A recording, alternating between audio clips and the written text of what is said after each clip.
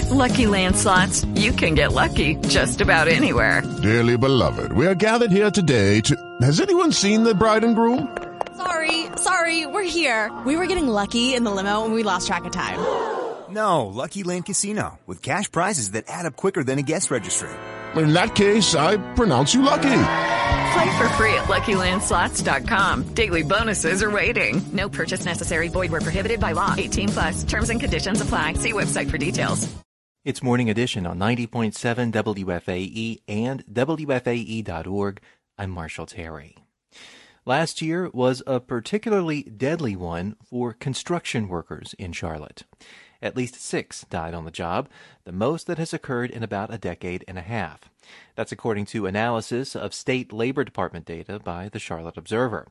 The paper also found in 2022 and 2023, the state reduced the fines companies face when their workers die more than 40% of the time. Gavin Off is one of the reporters who wrote the story, and he joins me now. First, Gavin, walk me through the process. An accident occurs at a work site. Who conducts the investigation, and how is a financial penalty determined? After an accident occurs, investigators with the Occupational Safety and Health Division, and that's within the North Carolina Department of Labor, they look at what happened. The penalty amount depends on a few things, including the severity of the accident, maybe it's a fatality, the company's history with workplace safety, and the company's role in the accident. Willful violations are the most serious ones, and they are violations in which the business knowingly failed to comply with safety requirements. Okay, so obviously when one of these very unfortunate accidents happens, companies want the lowest fine possible, and they are sometimes able to negotiate with the state. Why would the Department of Labor agree to do that? I mean, what's in it for them? Yeah, the state negotiates with companies for a few reasons. Let's look at 2 recent high-profile examples. Baker Insulation was a contractor that was initially fined and cited for 4 serious violations related to that massive fire at a construction site in South Park. The state fined the company around $6,200 and reduced it to $4,600. Another high-profile example was Friends Masonry, and that subcontractor was involved in last year's scaffolding collapse on Moorhead Street that killed 3 workers. Friends Masonry was initially fined $43,500. That was reduced to about $29,000. And the reason the state is willing to drop the penalties is because it's faster to settle a case when it drops a penalty. And the faster that it settles the case, the faster that the hazards have to be fixed.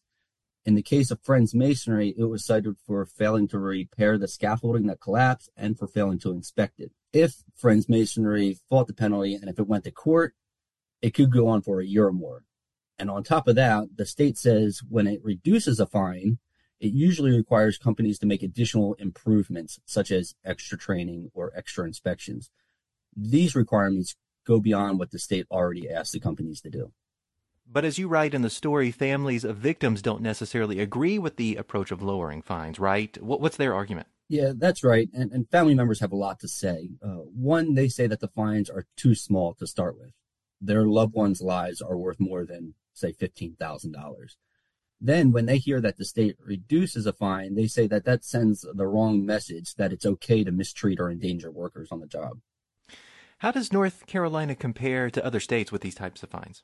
North Carolina penalties were below average, but in 2022, so just a couple of years ago, it upped the penalty amount to match federal rates. Now, as far as reducing penalties, last year, after negotiating, the state made companies here pay around 81% of that initial fine. The average amount collected nationwide was 70%. So North Carolina isn't reducing penalties as much as the nation as a whole.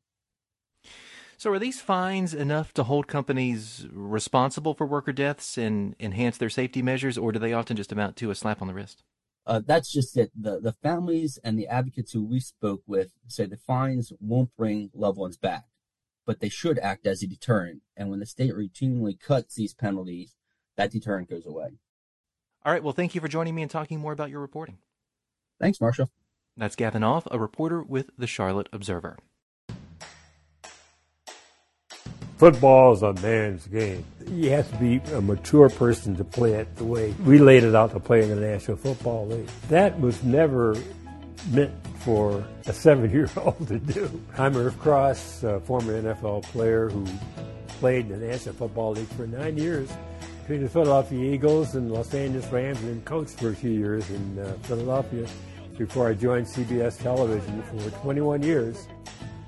In a landmark 2015 settlement, the National Football League promised to compensate former players who developed dementia and other brain diseases linked to concussions. Since then, the NFL has awarded $1.2 billion to more than 1,600 athletes. But a Washington Post investigation found the league saved hundreds of millions of dollars by rejecting payouts to hundreds of retired players suffering from dementia, including many who died. Washington Post reporter Will Hobson joins me now to discuss his investigation. Will, thanks for joining us. You reviewed 15,000 pages of documents related to the cases of 100 former players. You spoke to players and widows and doctors. Before we get into the details, what kind of trend emerged in your reporting about how the NFL viewed and treated these claims? Well, we found that basically that this settlement has its own unique way to define dementia, and that's one big component, that there are players out there, many players out there, who are getting diagnosed with dementia, and they obviously have the symptoms of dementia, but they don't meet the settlement standards, so they're getting denied for money and medical care that they and their lawyers thought they were going to get. So the leagues of the players suffering from CTE would get the settlement claims once they develop signs of dementia. Your reporting found of 1,241 former players who filed dementia claims based on diagnoses from their doctors, only about 15% were approved. Why so many denials? The league contends there's been a lot of fraud, and I do believe that is true. There were a significant number of players who didn't actually have these conditions who attempted to get paid. But, as we documented, there also are a lot of guys out there who indisputably had dementia, went through this process, saw their claims get denied, and then died and had CT confirmed at autopsy. You do tell the story of Irv Cross, a former NFL star who was a barrier breaker as well in terms of being an on-air broadcaster for the league for years. What happened to him? Mr. Cross, when he went through this process in 2018, he had already been diagnosed with dementia. He was at this point having trouble speaking, maintaining conversation. The doctors even noted that his clothing was soiled that day. His wife said she needed to remind him to change his clothes.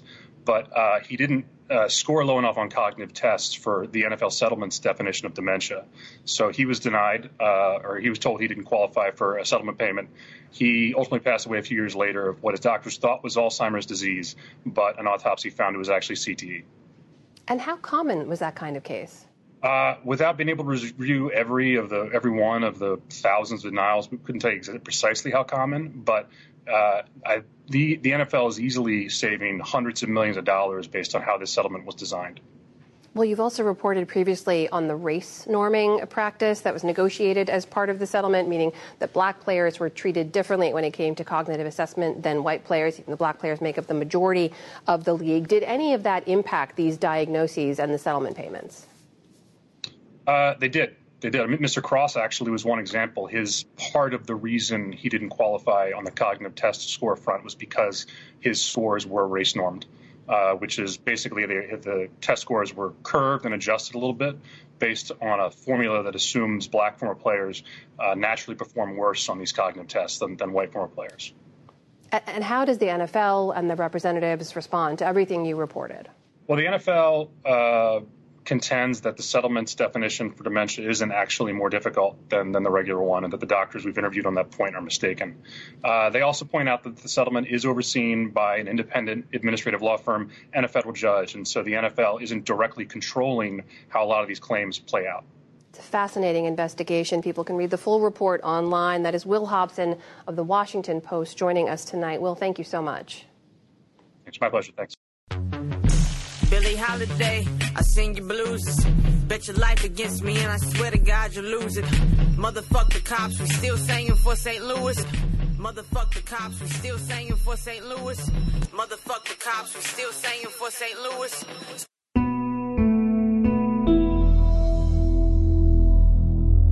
Welcome to St. Louis on the Air. I'm Sarah Fensky, in for Elaine Chung. Two Starbucks baristas fought back after a pair of robbers held up their store. They were able to detain one of the robbers until police came. Now the robbers face criminal charges.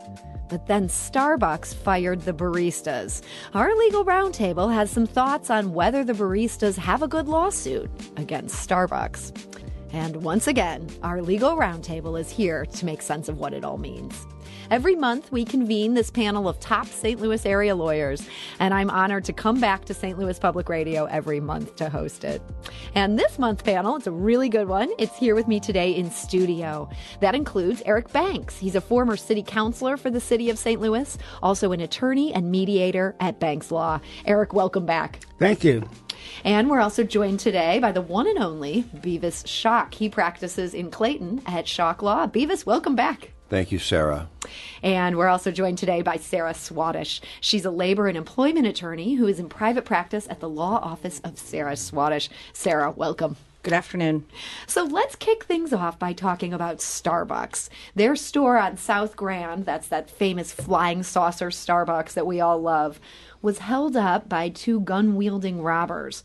Well, one of the robbers allegedly cracked a patron on the head and the gun broke. It wasn't a real gun. That's when several baristas fought back. These heroes were able to detain one of the bad guys. Now he's facing nearly a dozen felonies. But the baristas were fired. One of them says he's going to sue. Sarah, does he have a good case for wrongful termination?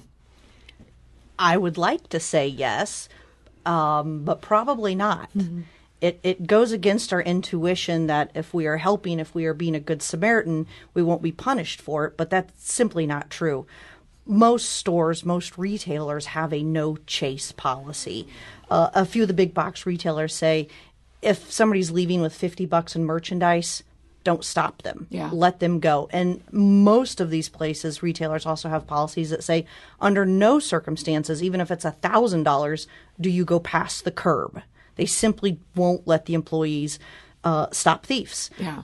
The work comp risk is too high. The injuries are too high. Injuries to other patrons are too high. Most of these employees are taught that friendly service is the best deterrent. Yeah. Right? Follow up with the customer, meet them, smile at them, look them in the eye. They don't want to be remembered. They're going to walk away. So I actually got into this lawsuit and I looked at it, and the individual, Mr. Harris, is not suing because he was fired for apprehending a thief. He's suing because he previously complained of unsafe conditions. Mm-hmm. And then he stopped the thief, and he says, you fired me because I blew the whistle about unsafe conditions. He's not actually alleging he got fired for stopping the thief. Now, is that just a clever lawyer finding their way around all those things that you just elucidated? Or do you think this is a claim that it does make sense? This is potentially a whistleblower or somebody who spoke out and then was retaliated against? Oh, I haven't spoken with Mr. Harris specifically, but I would definitely give the case a second look. If he had called me, I would say, well, what was the nature of your complaints of unsafe condition? Was it the food was old and you're serving spoiled food? Then the apprehension and the complaint don't really go hand in hand. But if he's complaining about violence on the premises and then he gets attacked, I'd say, well, that makes a lot more sense. And he probably, our whistleblower law is really tight on who qualifies as a whistleblower. Mm. And based on what I know of him, he would absolutely qualify. So I think he does qualify as a whistleblower. I'd like to see what his complaints are, but I think it gets a real look. Now, Eric Banks, Sarah made a really good case of why Starbucks might have such a policy that employees aren't allowed to fight back in a situation like this.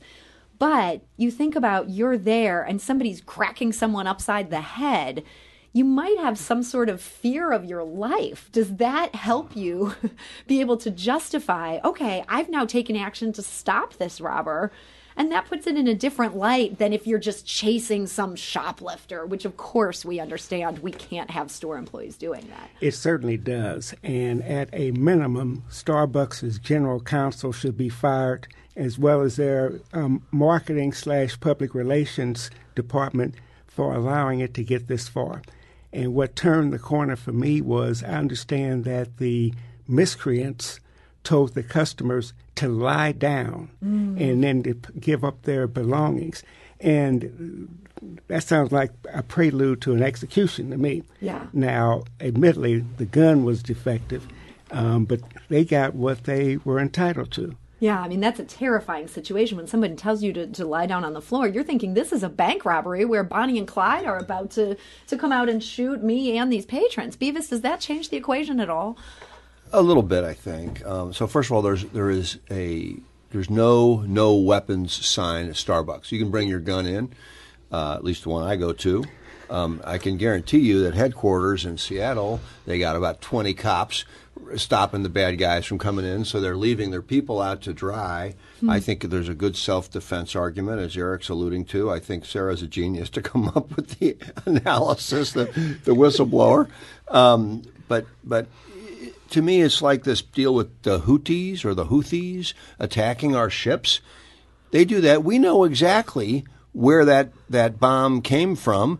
It should be destroyed within 30 seconds, and everybody there should be killed. And that'll slow them down.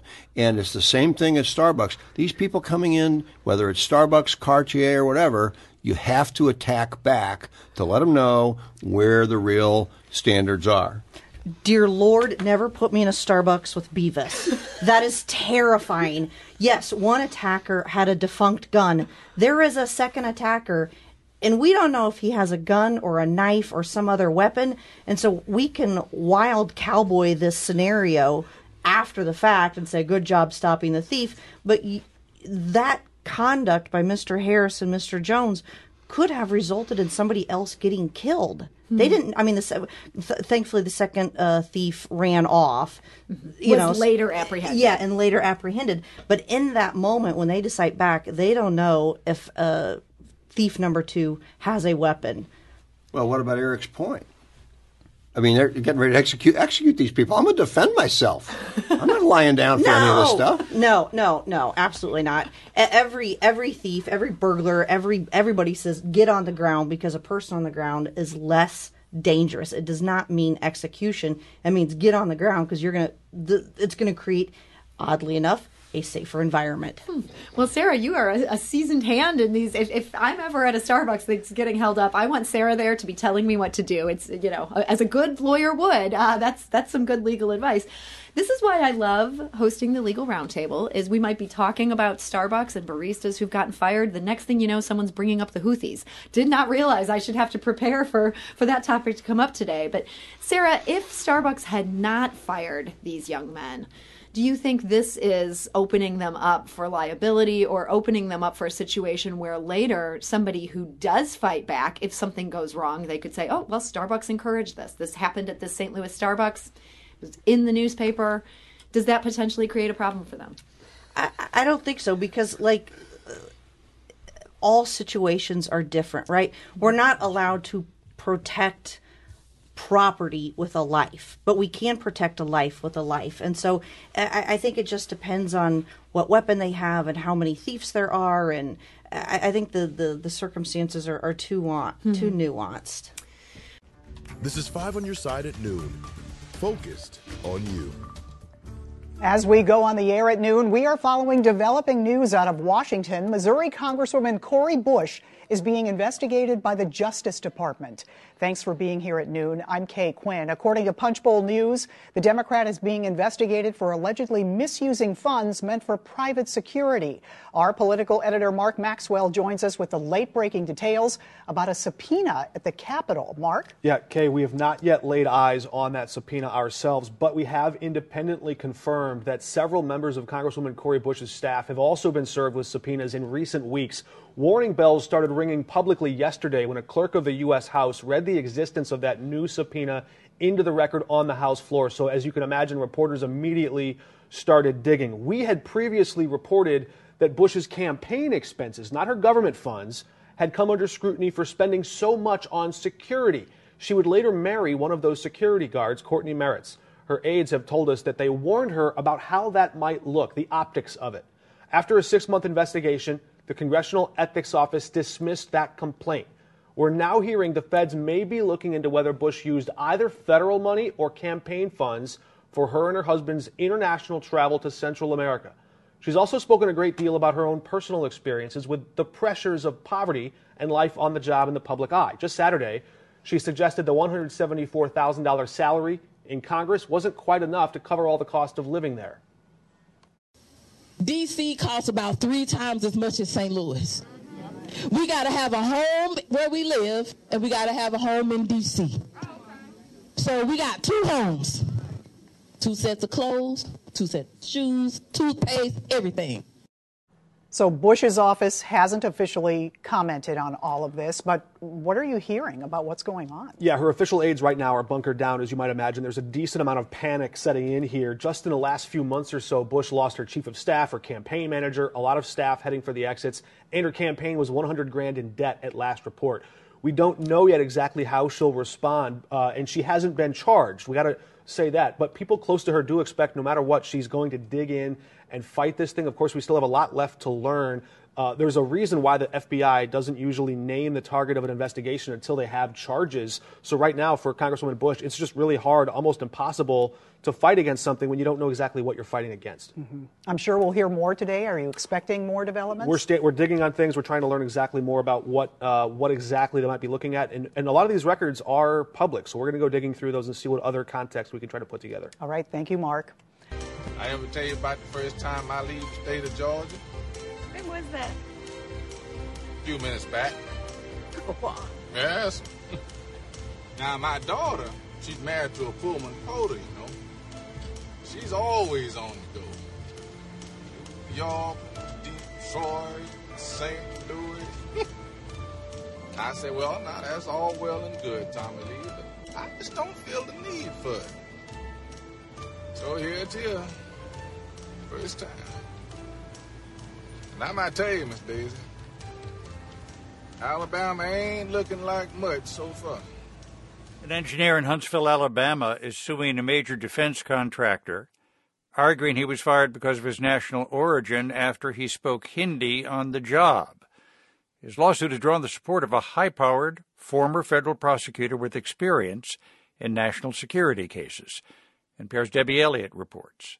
Anil Varshney worked for decades as a systems engineer in the missile defense industry, until one day when he answered a video phone call from his dying brother-in-law in India. And we talked in Hindi, my native language, for less than 2 minutes.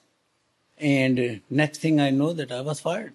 The defense contractor, Parsons Corporation, had a security guard escort him out of the building. Oh, it was the most embarrassing time of my life. I said, after 22 years of dedicated, loyal work for this missile, and I was so proud of working here. Varshney, who is 78, has filed a federal lawsuit against Parsons and the U.S. Missile Defense Agency, alleging discrimination based on race, color, national origin, and age. He says there had been a pattern of mistreatment that singled him out because of his nationality. I was called the thing. They will interrupt me like what I say doesn't mean too much. So these kinds of behavior, you finally become numb to them. Varshney is a naturalized U.S. citizen and raised his family in Huntsville. The North Alabama city is a hub for the defense and space industries. He says despite the work environment, he never filed a formal complaint with the Parsons Corporation, worried that he could be labeled a problem employee. The Virginia-based firm says that's an issue, that Varshney's allegations of discrimination had never been raised internally and are unsubstantiated. Through a spokesman, company representatives declined to be interviewed for this story, providing only a written statement. It says Varshney's termination had nothing to do with his national origin, race, or age, but that he was fired for using a camera on his cell phone at a classified work site, a security violation. Varshney says white colleagues were never punished for similar behaviors and believes he was unfairly targeted. Former New York U.S. Attorney Preet Bharara agrees. He was discriminated against because of who he was, where he came from, and how he spoke. Bharara, now in private practice, says this is not typically the kind of case he would take on, but that he was inspired by Varshney's story, one similar to his own family's, of immigrating from India to make a better life. I was moved by his contributions to the country, and I was horrified by the way that he appears to have been treated.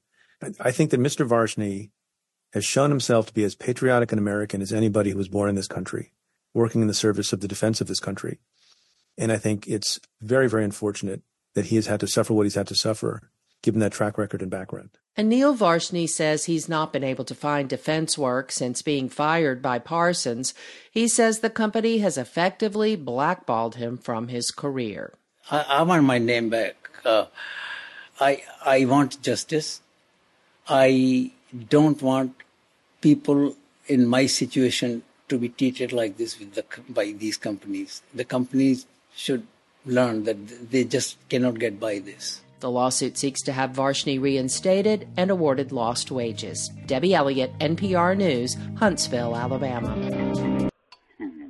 Tacky, trashy, terroristic. That is the interaction with black people and white people every day, wherever they happen to be.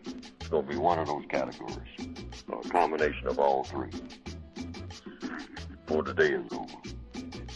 But it doesn't get any better than tacky. I call it the 3 T's. Tacky, trashy, terroristic. That's it. Anywhere on the planet you're on. A staffing change at Troy Community Consolidated School District 30 in Plainfield last year is the subject of litigation against the district. Former administrator Rion Gibson is suing the district, alleging his civil rights were violated. He claims he was forced out after complaining about an exercise he viewed as perpetuating racial stereotypes. I believe it was about race intimidation. In his legal complaint against the school district, Gibson says this was the doll used in a staff holiday exercise called Snoop on the Stoop. Administrators and teachers took photos with the doll that appears to be based on rapper Snoop Dogg with fake money and drug paraphernalia attached. We've blurred the faces in this photo as they are not named in the lawsuit. Me being the only African-American male in the entire room and everyone being so happy to utilize the doll, it was a very interesting paradigm for sure. How could this happen in a public school? Gibson alleges he complained, and the administrator who actually brought the doll into the office was put in charge of Gibson's review, which led to the district not renewing Gibson's contract. It was just very interesting to see how the only person who reported it, got ousted. How do you have no minority in a significantly minority school? They're failing people. They're just failing the community. The district declined an interview request and issued a statement saying, in part, the school district categorically denies Mr. Gibson's allegations and goes on to say the doll was removed from the school district's property and discipline was imposed. This incident, however, had nothing to do with Mr. Gibson's performance evaluation rating or non-renewal. The Board of Education remains committed to providing an educational environment and workplace free of racism, discrimination, or harassment in any form. Gibson and his attorney disagree. Gibson says he was told he had to resign or be fired by the board. He says he submitted a resignation under protest because he didn't want a dismissal to tarnish his record. I'm going to stand for what I believe in. That's how my parents raised me. And every day when I look at my son and I tuck him in bed at night, I know exactly who I'm doing it for. So I'm going to ask Troy to reflect and see who they're really doing it for. Gibson is now working for another school district. The parties are due in federal court on this complaint in May.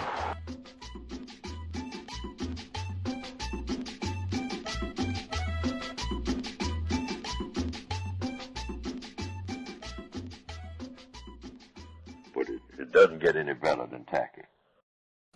One Michigan woman is out of a job this morning after she was fired for trying to give one of her coworkers a goodbye gift. Police in Saline say the woman baked laxatives into brownies for her departing colleague's send-off. They were able to confiscate the tainted brownies before anyone ate them, thanks to another employee who tipped off management. The woman is not facing charges, but potentially could have if anyone had eaten those brownies. Wow. Not Catherine Massey Book Club, Neutralizing Workplace Racism. It's Groundhog Day, so they say, if that means it. I don't know what the rodents saw or did not see, but I know here in Seattle it was nigh 55 degrees. Midpoint of this here Friday, February 2, 2024. Man, spring is here. I don't know what the rodent says. She put the laxative in the brownies. I found that as I was doing my research, I think I was looking at something. In fact, I think I was looking at the trial for the Crumbleys. Jennifer Crumbly specifically, Ethan Crumbly's white mother, on trial in Michigan, might be convicted. Evidence that they brought out this week, like, ooh-wee, she might be convicted. Anyway, as I'm looking at the news site and they have other reports and things on the side, I think that's where I saw it, because they had other reports on the side and they mentioned, I think, the brownies thing, because that was from 2018, and I never do that. I mean, never. Same thing with the compensatory call-in. All of the reports that we hear at the beginning, these are things that happened within the last 7 days. Always. It's never, we got to go back and dig through the catacombs and find something from 30 years. Nah. Last 7 days. That's it. That was from 2018 with the brownies, but man, just read Swango and all the rest of it. Wow. If I had seen that in 2018, I would have played it. But I saw it now. Some things better late than never. And it gave me pause because they did not prosecute her. They said that since no one actually consumed the brownies, they're not going to pursue this criminally. I said, in my estimation, that shouldn't matter. I mean, if someone hadn't snitched, the intent was there, they were baked and ready for delivery, like, nah. Anyway, that notwithstanding, but it gave me pause because I said, okay, this is what they told us, a send-off. This was for someone who is no longer going to be working there. They're moving on, retiring, whatever it is. Could have just let it go. I'm not going to your party. When they come around and they got the old tacky card and all the rest of it, best wishes and learn so much from you, keep in touch. You got $5, we want to get her, gym membership or something like that to remember us. We want to get her one of those mugs or something like that. No, thank you. I'm trying to save.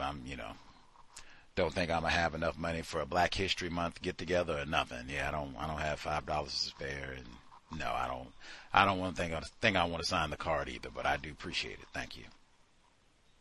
She could have done that, left the matter alone. Oh no. I'll fix old Peggy and get the brownies together and laxative. And then I said, wait a minute. So you put the laxative in the brownie. Was this intended like you were going to give a whole platter of brownies to one person, since this is a so-called send-off as she's leaving? You walk her out to the car. Oh, it's been so amazing. And oh, just have a great time. I know you love brownies. Here you go. I made a fresh homemade brownies. Make sure you think it. Right? Is she going to do that? Even that, I'm thinking like, dang, does her grandmother live with her? Does her mother live with her? Does she have small children? Does the dog get into the brownies? Does she have an 8-year-old? And mom gets in the shower or something. He goes and wolfs down 3 of these. So I'm thinking, so that's one. Then I'm thinking, so is this like, these are send-off brownies, and the way that they do it, sometimes they'll have like a potluck, and so everybody will bake or bring an item and dump it in the cafeteria or the break room or whatever, and we all come and, sing for She's a Jolly Good Fellow and, whatever else. And we all get a little plate and eat. So everybody here is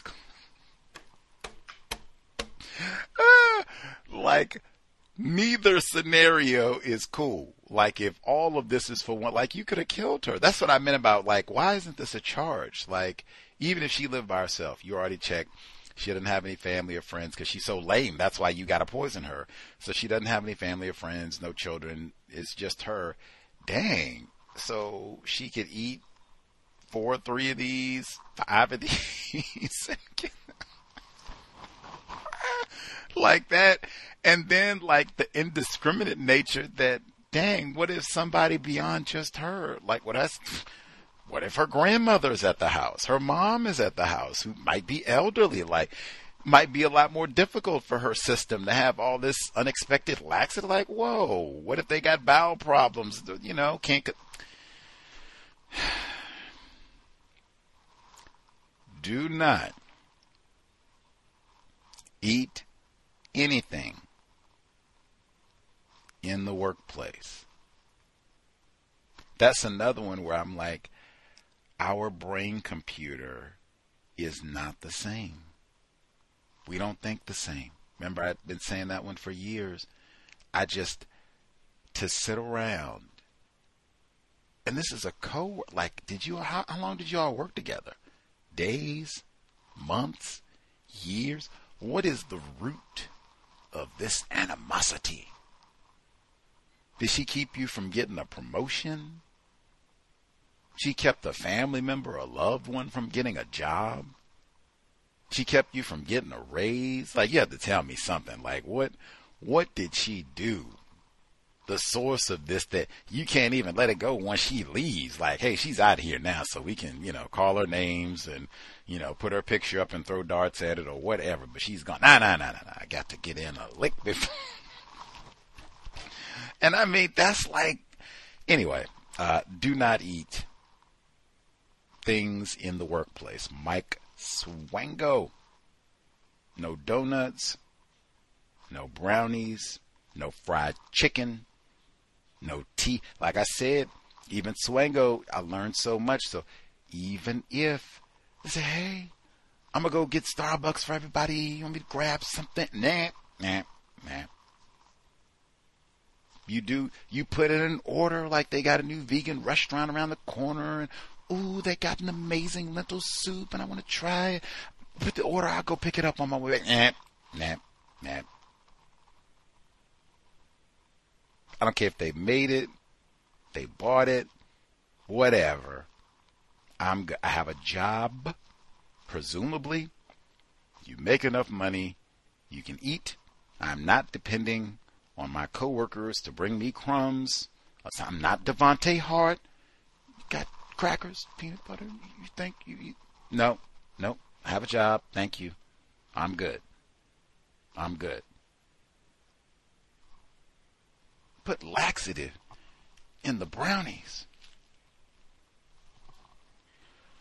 Neutralizing workplace racism. See, that's the sort of thing I was not thinking about. See, they hadn't told me. I hadn't had anyone say, like, man, don't be going on the job and just, oh, you made what? Oh, you made this. Nah. Neutralizing workplace racism, not for spectators. If you have figured out they don't come and try and slip Mickey brownies on you. You get your promotions, you get your day offs. They have any sort of kudos, they put it in writing that you are competent, punctual, reliable, consistent in your work. They put it in writing, in your permanent record.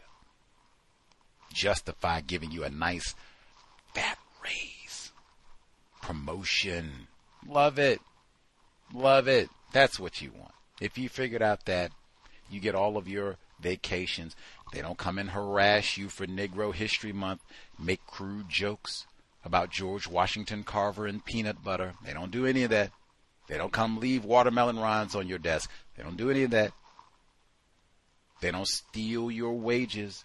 They inform you about things accurately and in a timely manner the first time, if you figured out how to get yourself in that sort of environment, please share with us.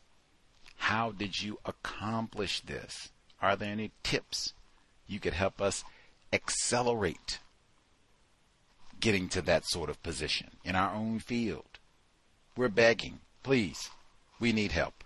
The number, 605-313-5164. The code, 564943 pound. Press star 61 if you would like to participate. Number again, 605-313-5164. The code, 564943 pound. Press star 61 if you would like to participate. The email, untiljustice@gmail.com. untiljustice@gmail.com.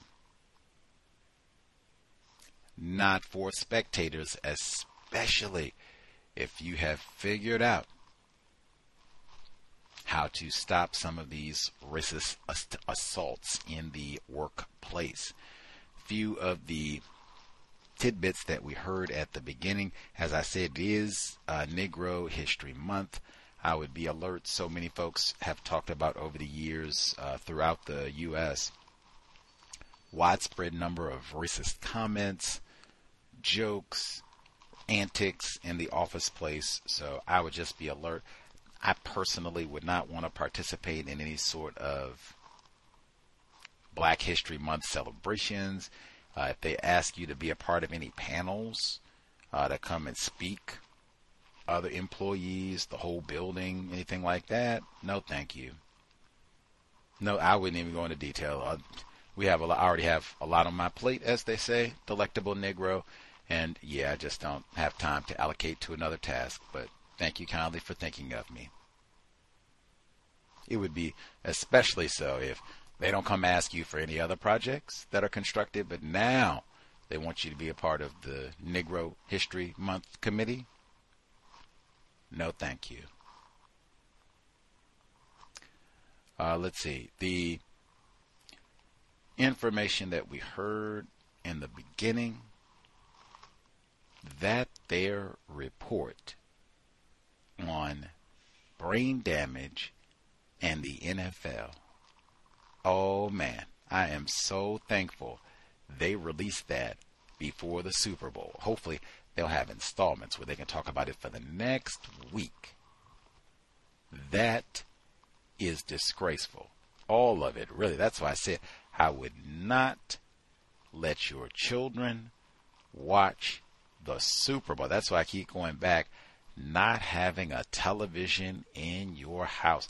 The white, the adoptive, racist, lesbian, white parents for the Hart children, non-white children killed in Oregon, or California technically. But those white lesbians bragged. We don't have a television. We just have books. We don't have all that technology and filth expose our children to. And the social workers, oh, these are amazing white. Aren't these the best parents you can imagine? They don't even have a television. Wow, that's just amazing. Hey, I do say that for a reason. And I've said the only people that I've known who deliberately, willfully did not have a television in their residence classified as white. They still went to the movies and stuff. But no Super Bowl. That football is you want to talk about filth and pornography? Nothing. They got the cheerleaders and all right. Nothing is worse than football. They make billions of dollars. All the billions of dollars that they are about to make in the middle of Negro History Month and have the audacity to have, they might even have it for the Super Bowl. Since George Floyd, they'll have it at the end zone. End racism. And that sort of tackiness, they won't have that every time, but sometimes it'll just say that, end racism, beneath, the Redskins. Or you could pick any other name. It doesn't say that anymore, but still. Please. Or Cowboys. You pick one. Arizona Cardinals, where they didn't even want Dr. King as a holiday. You just keep picking one. Anyway, Raiders. I'm sorry. That's slave traders. Raiders, slave traders. Anyway, do not let your children watch all of that. They're about to make billions of dollars next week in the middle of Negro History Month. They could have easily paid the medical bills for Irv Cross, the late Jim Brown, all the other decrepit Negro. Ahman Green, what did he mention in the book? They could get old Ahman Green and the rest of these old decrepit black people, wheel them out at the Super Bowl and say, see, don't we take care of our boys? Look at our boys. Look at them. Don't they look great? Stand up, or tell them what your name is. Hey, I'm Irv Cross. All right, sit down. We don't need to hear anymore. See, he knows his name. He's good. Say he's great. He's great. All right, get out of here. Say, wait a minute. I'm good. I can think. I'm great. My brain works. Let me talk. No, get out of here. Say, wait a minute. I want to talk. Look, I'm clean. I got my pinstripes on. I'm dressed. You see, I'm fly. Get out of here. We got it. Racial showcasing is done. Thank you, Irv. Thank you, everybody. Doesn't it look great, everybody? Thank you, Irv. And then you get on with the game, make your billions, betting, all that rest of it, brain damage, get all the rest of it, get some more brain damage for Patrick Mahomes, right? Okay, you could do all that. No. They use up old Irv Cross. Remember I told you last year, I said, I don't want to ever hear that again from anybody. Emmitt Smith came out and said directly, he said, ooh, I know what's in store for me in my future because of what I've done playing tackle football. Have to get my things in order now while my brain works. That's Emmitt Smith. Do not let your children play football, watch football. In fact, that was Irv Cross at the beginning of it, prior to having level 4 brain damage. Irv Cross, he said, my God, we didn't intend 7-year-olds to play this game. My God, I sit here as a coach and watch all these injuries. Oh my God, that's the same thing that white woman, Julie Stam, told us last year, neuroscientist, brain scientist. She said, nope, wrote a whole book about this. Nah, probably shouldn't have children playing all this. Yeah, I know, the scholar, probably shouldn't have children playing all this. Irv Cross said the same thing. You tell me I do my job, I play football for all these years, I coach football, ambassador for the game, racial showcasing, you wheel me out on television with Jimmy the Flippin' Greek,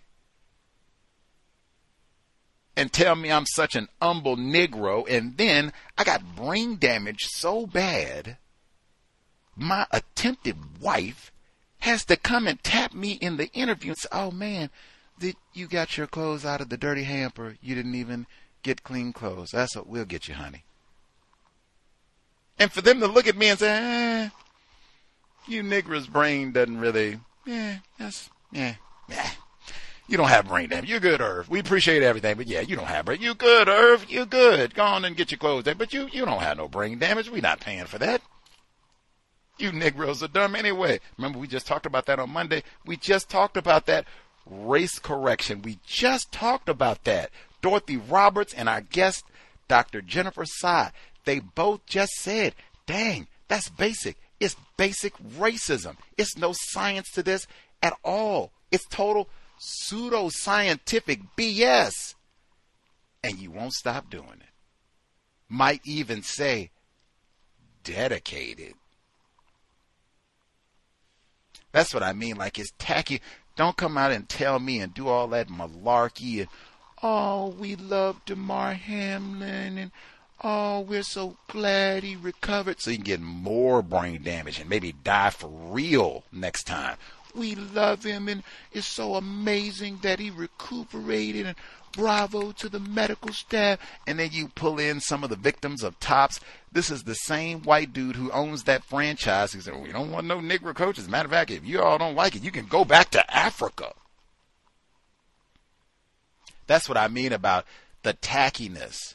It's so tacky and trifling on so many, like the minimum, like, okay, so when Emmett Till and all of our heroes, Lawrence Taylor, when they're old and decrepit and can't do nothing, the minimum, we'll make sure you can be in a comfortable bed. We'll take care.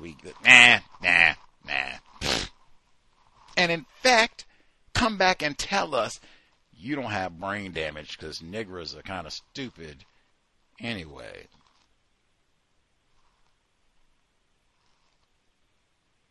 Think about that for the Super Bowl. Right on Pat Mahomes. Matter of fact, Kansas City, all that's been happening in Kansas City. What happened to those missing black females, Pat Mahomes? Did he say anything about that?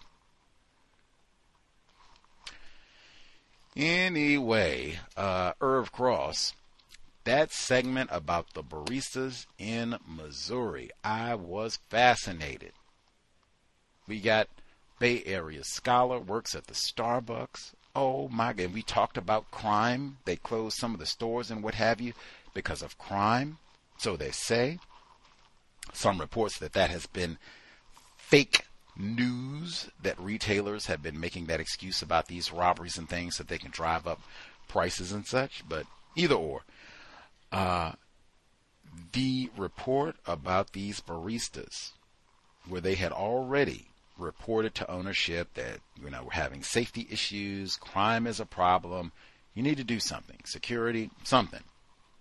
Apparently they don't take any measures to improve safety, and then they get robbed. Now, they say in the report that one of the robbers, he struck one of the customers over the head, and that's when they realized that the gun was fake. They jumped on him. Now, from the photograph, the arrest photograph, mugshots, if you will, I think the person that they beat up, interestingly, is classified as white. Joshua Noe, N-O-E is his last name. The other person who participated in the robbery looks like a black male.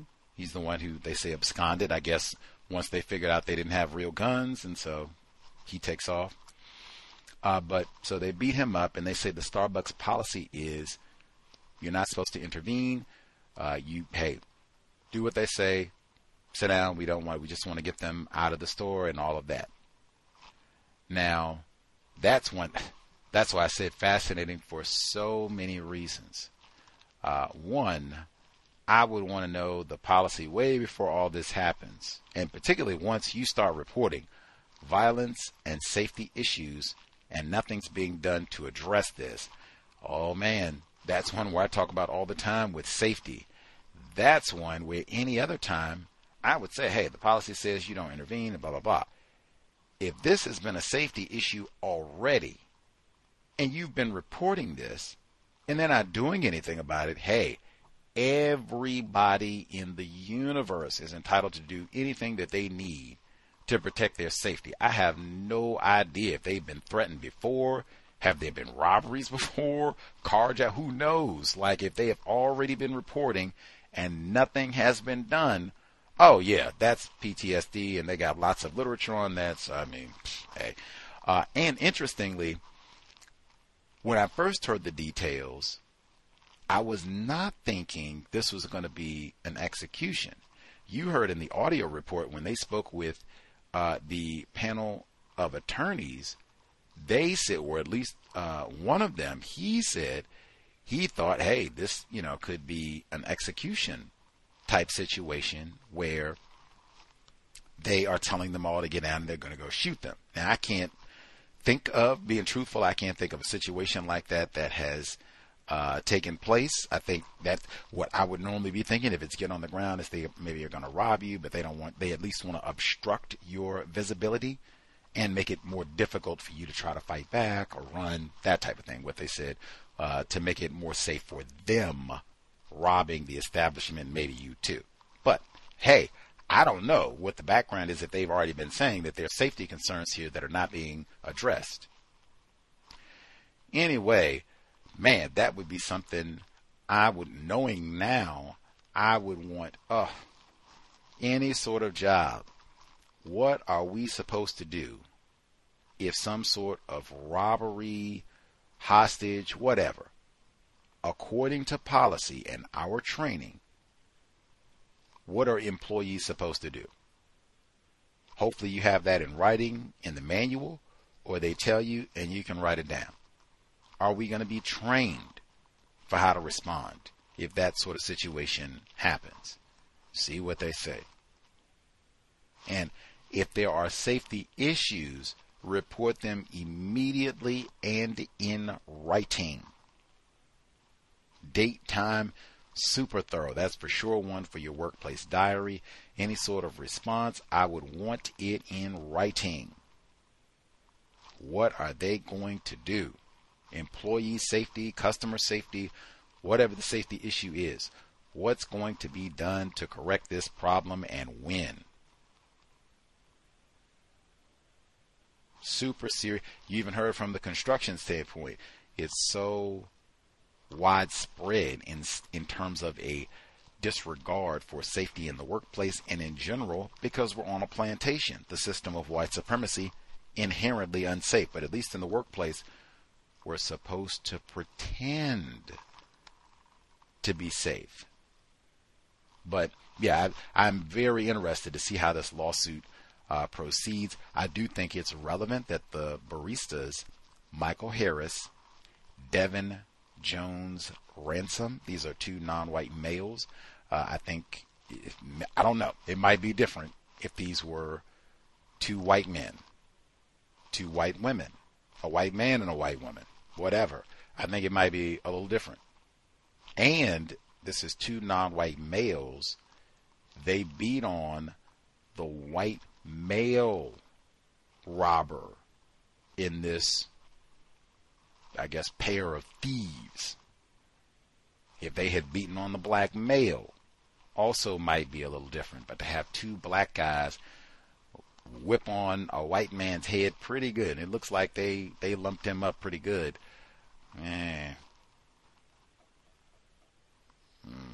Anyway, and I do also agree with the assessment from the report that, hey, this one guy has a fake gun.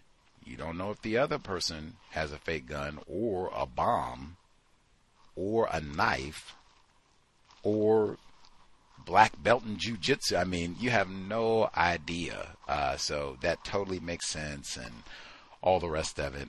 They've talked about, certainly you can have these situations where someone else intervening that can shut things down. It can go correctly, and then you can have some situations where it goes the other way. And certainly I would think from a business perspective, you probably would not want to encourage employees to be vigilantes because they're not trained to do so. And then with white supremacy, racism, and people being overzealous, someone who comes in and there's a so-called misunderstanding, and you end up knocking out and, killing someone who was trying to ask directions or got confused about what was on the menu, or, not trying to rob the place. Let's see. I immediately pivoted from the segment on Cori Bush and the allegations. She's also in Missouri, that some sort of impropriety about funds used for security. And this is another one sounding similar to the Fannie Willis situation down in Georgia, where she was engaged, or I think got married eventually, to one of the males providing the security services. Once again, where I've said no sexual activity with people that you work or do business. I would major frown on that one for a lot of reasons. That's normally not even one that I would be thinking about, that, you are going to be accused of some sort of cronyism or nepotism, and you're hooking up your sweetie pie with these contracts and giving them, undue access and all this sort of thing. White people have done that for centuries. That's the whole system of white supremacy, racism. But I hadn't even thought of that, but yeah, that would probably be a part of it too, and particularly to see that, as I said, also down in Georgia with the Fannie Willis situation. So lots of reasons. No sexual activity amongst people that you work with, do business with. We're just going to be business partners, nothing else. Let's see. Anil Varshni. He was speaking Hindi in the workplace down in Alabama, and they gave him the boot. Say security came and get off of the premises. They say Parsons, the engineering company, that this was because he had his phone out in a secure location, and that was against policy and procedure, and that's why this was done. I don't know. He said he's seen other white employees with their phone out, and it did not result in them being grabbed by the scruff of the neck and booted from the premises. I believe that, and we've heard about inconsistent enforcement of mobile phone policy in the workplace before. I think caller down in the courthouse talked about that specifically, and saying that if a black person, non-white person, if they have their phone out, they got no problem. Hey, Leroy, did we check? No phones in the workplace. Warning, written warning, verbal warning, all, they have no problem.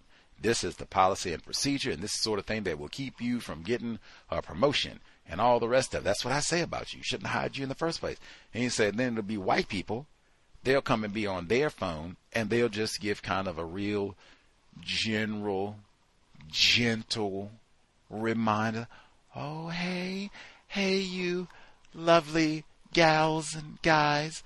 Just a little easy reminder, if we could not be on our mobile devices. That's so great. It is policy and procedure. Sorry for the interruption. You have a blessed day. That's not what you said when Leroy had the phone out. What is that? See, they don't even want to be specific to call any white person's name. Look here, Tanya. Didn't I tell you about the phone? Didn't I? That's what I mean. Like, that's believable to me. And particularly because they say Anil Varshni had been there for years. Like, if you've been there that long, haven't I earned that? Hey, got no phone, secure? Oh, no. You are out of here. And the timing, that too, like, nah. Racist man to walk by and he's like, dude, what? We got Osama bin Laden cousin that snuck it up. Security, panic button.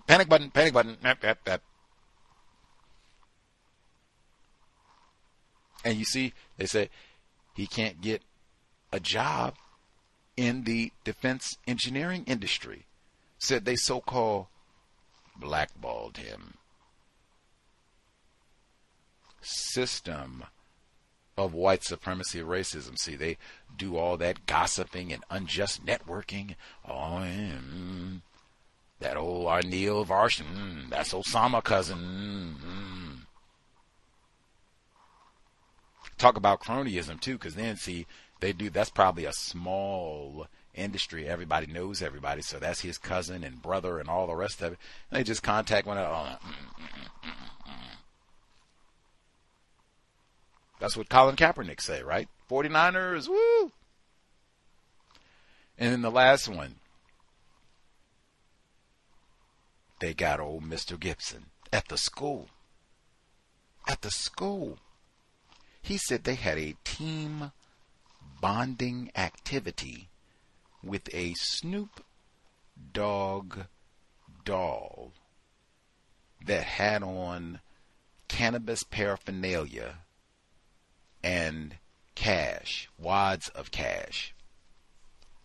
I don't know if he had his little microphone. He's going, yeah.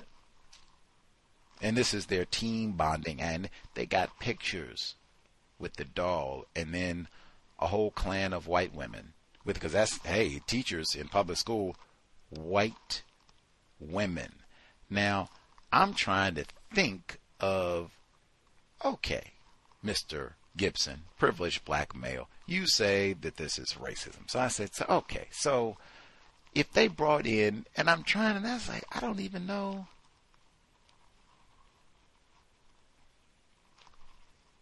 A gay doll? I couldn't even begin. I couldn't think of something that this is going to mock white people. I don't know what that would be. Now, once we get back to the non-white people, I could think of some things, but I couldn't even, we're going to mock gay people like, I couldn't even get started. The black people thing, I could think of it. Even that was another one where I had to pause. I was like, dang, I know when we were in school, if you wore a Snoop Dogg t-shirt with some cannabis on it, the leaf and all that, man, they call that paraphernalia. You might be in school suspension. You might be at home suspension at minimum. At minimum, you are going to get a stern lecture. They probably going to grab you by the scruff of your neck, give you a foot in the hind parts, and you're going to have to go sit in the principal's office until your parent can bring you a change of clothes. Not going to let you walk around all day in school wearing some cannabis leaves. So I'm like, hey, it's cool, Snoop Dogg. What? What?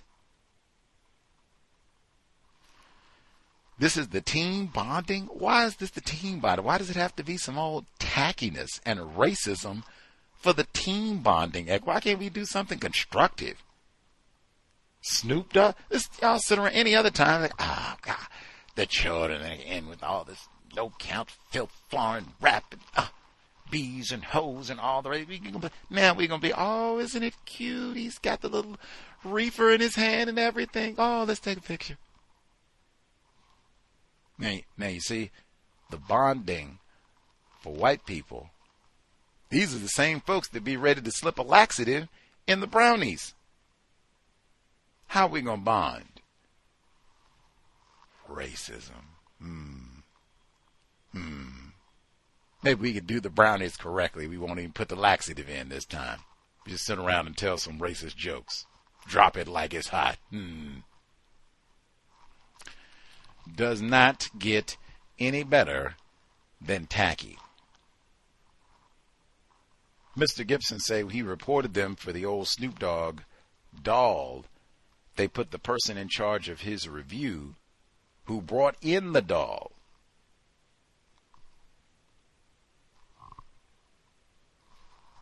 Call that retaliation.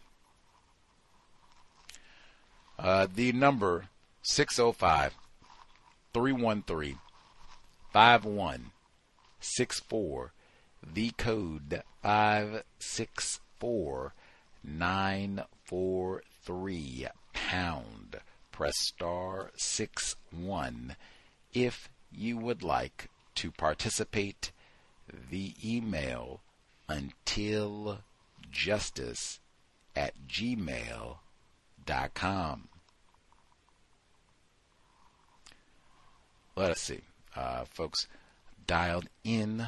If they do the laxative bomb. I'm sorry. I've been. Whew. The laxative. We were just talking about that with. If we hadn't just read Swango, I probably wouldn't have even played that. Real talk.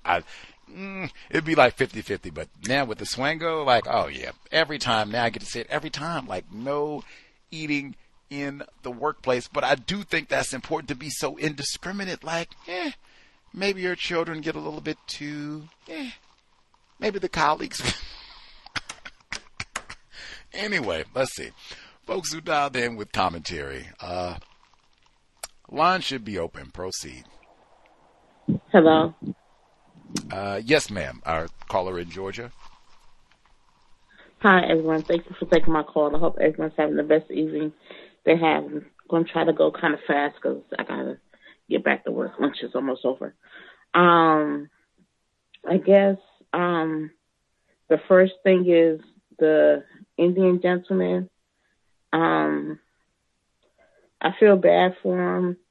What he says sounds correct. Sounds like something people have experienced. Technically, he did break the policy. It sounds like so. Good luck to him.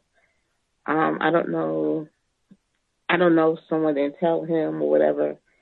But if you're not white, you can't do what the white people do.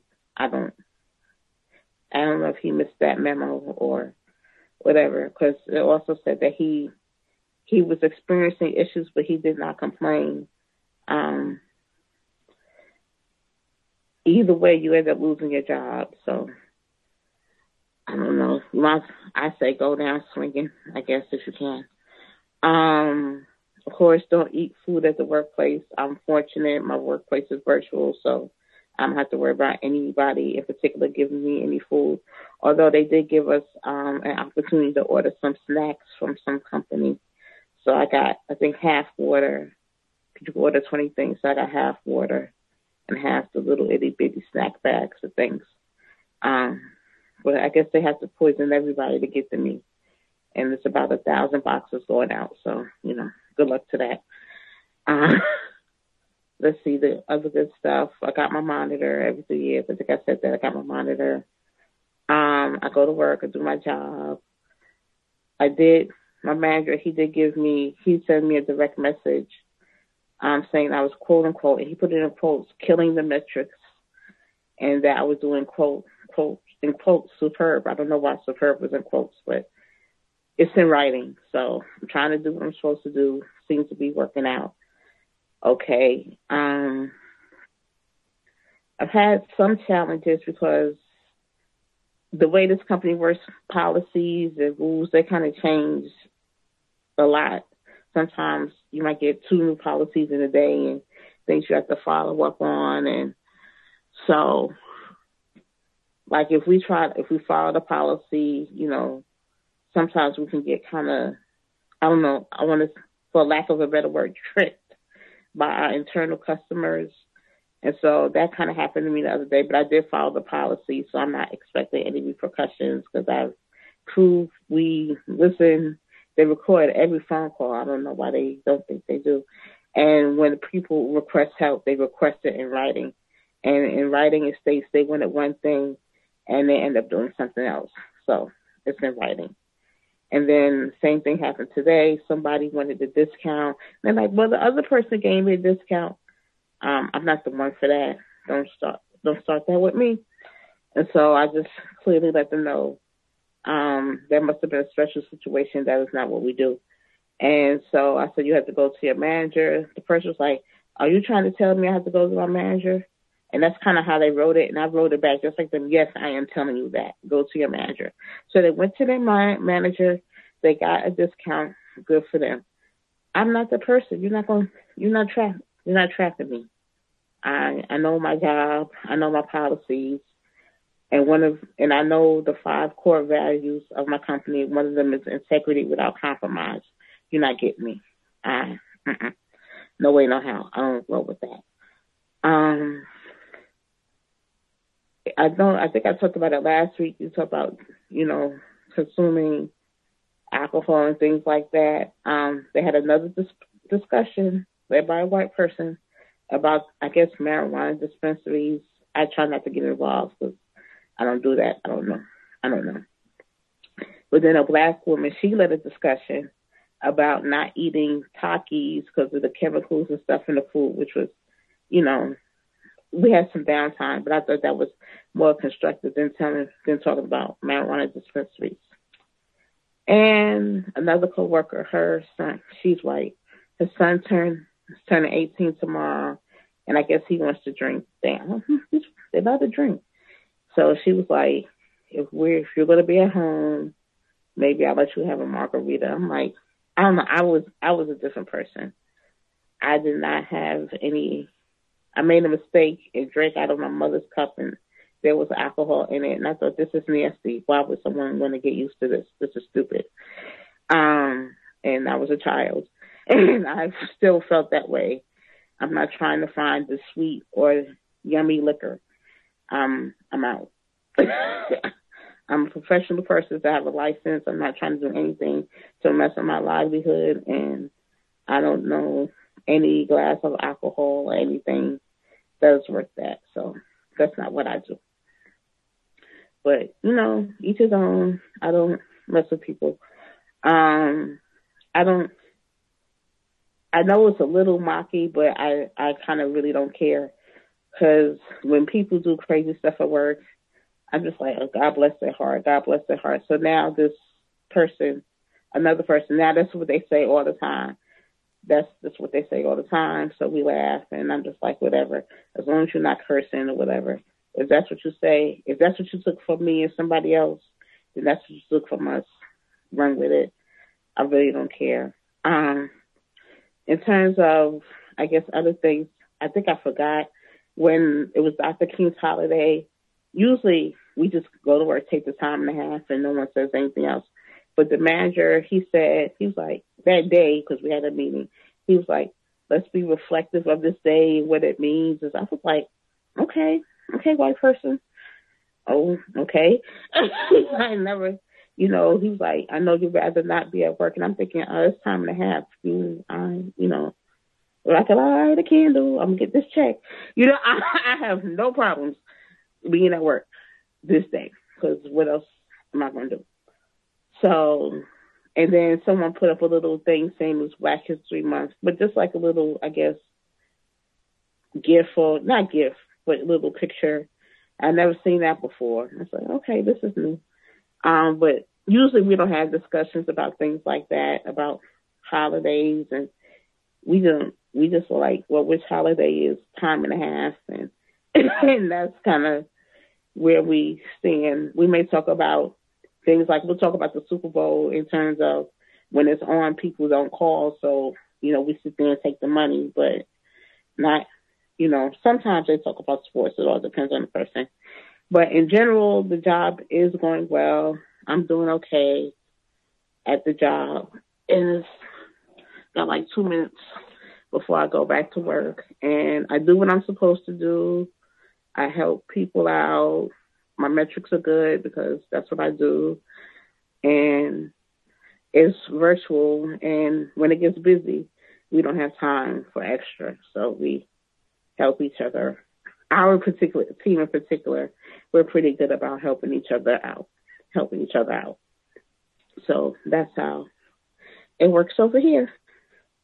And thank you. Love it. Black female caller, or excuse me, yeah, I got it right the first time. I think I got it wrong. Black female caller in Georgia. Love it. Got the new monitor. Outstanding metrics. Maybe somebody else said that. Maybe that's why he had it in quotes. Maybe when they go to do the appraisal, maybe talk to some of your colleagues, and maybe they said, oh, she is superb, just on time, brilliant work, and knows her code and policy, and always up to date. Superb.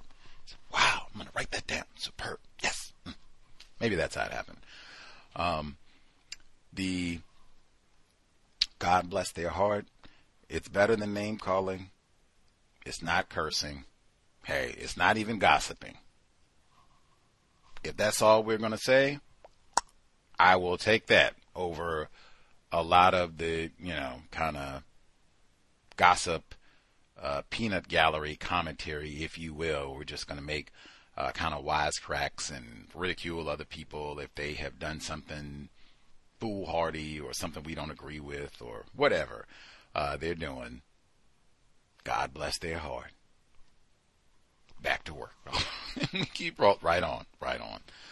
I am not sure in this late date why people are not more cognizant that these phone calls, in fact, probably more than the phone call, is being recorded.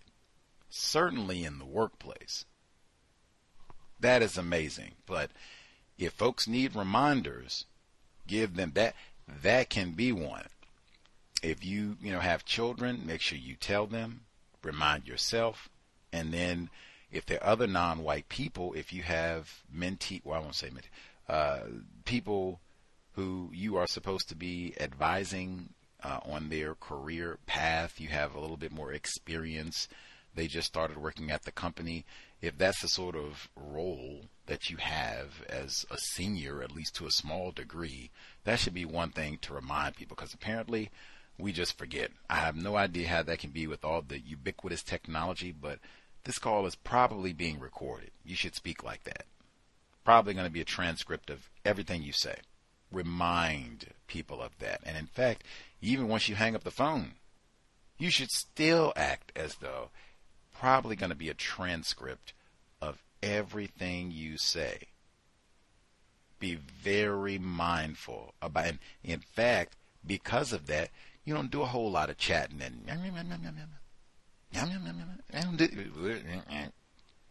this being recorded. That's why I use that from full.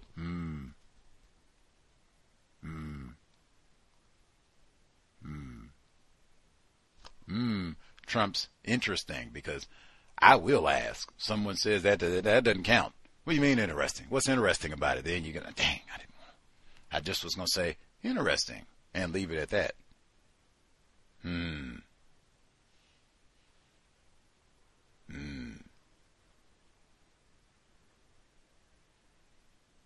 Sometimes you don't even give them that. You just, nothing. Well, got to get back to work. She said they were talking about dispensaries on the job. What? What?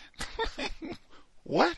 Now, no, she does do tax work, and they say that the dispensaries and all the billions that has caused some problems because of it's not legal in federal law, and so they can't do the banking and all that, so they have to do creative things with the taxes. So I can see why that might be subject of chit-chat.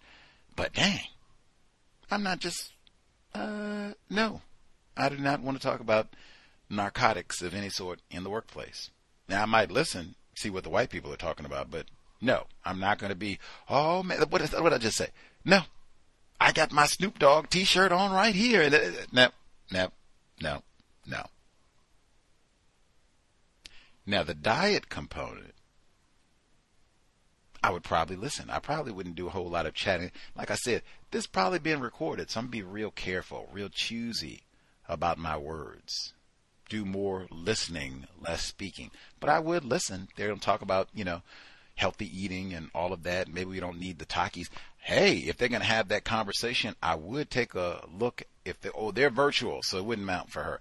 But if they were having this sort of conversation in a place, in a physical location, I would take a look, like caller at the courthouse when he talks about they go and sell like the expired ding-dongs and Twinkies and ho-hos and all the rest of it, pork rinds. They go and put it on discount, 60% off, come one, come all, get all the half-eaten peanuts and blah, blah, blah, and all the rest of it. Like, wait a minute.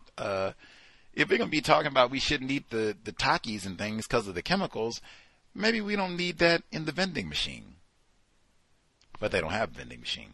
They're virtual. Much obliged, caller in Georgia. Other folks who dialed in with a hand up, you have commentary to share. Proceed. Hello, can I be heard? Non-Clemson dad. Yes, sir. I hope everyone's having a wonderful day to the best of their ability. So, 3 quick synopsis. The first one is, recently my wife and I had an exterminator come to our house. He usually comes every quarter. Before he did his job, white male, did just fine. And then before he left, the conversation, sometimes some of these people reveal themselves. And he started talking about how he's a single father. And he has a 7-year-old daughter. And how his former wife left him. Now, that in itself is not really much of a story. It's the part that comes afterwards where he talks about when he was working, he put all his money in and taking care of the household, and she was working, making the same amount of money as him, but she really wasn't putting money into the household like he was, but she wanted to do all these things like constantly buy a new car just for the sake of buying a new car. Eventually, she divorced them because she felt bored, and just left him and the daughter. And I think eventually remarried or something like that somewhere else. And as he's telling the story, I could really hear the hurt in his voice about the whole situation. And he also talked about the idea of all the stories he's hearing about men, white men in particular, for example. They might help their wives get to certain positions in their life. So, for example, they might help them pay for their education. And then when those men themselves fall upon hard times, like maybe they lost their job or they have some kind of financial trouble, the same women who were their wives that they helped to get to their positions, some kind of professional capacity, those women don't necessarily feel obliged to help out their husbands, their white male husbands. This is interesting because a similar story, I heard from a white male at work. He is an engineer just like myself. He was one of my references for me getting my license. And I remember sitting down in his office, and he told me a very similar story where, he helped his wife become an accountant, a licensed accountant, which is a CPA, certified public accountant. And then after a while, for whatever reason, she decided she was bored in a relationship, and she just left. And you could truly hear the upset, the vitriol in his voice as he was telling me, a black male, his story. This is also the same white male that used to be part of a minority business where a black man owned 51% of their business. Let's see. Unresponsive coworker. So I've been working on something called a disadvantaged business enterprise program. It is a federal requirement when dealing with federal funds that you have to have a way of targeting and trying to hire disadvantaged businesses, which basically means women, non-white, which is like, say, minorities, etc.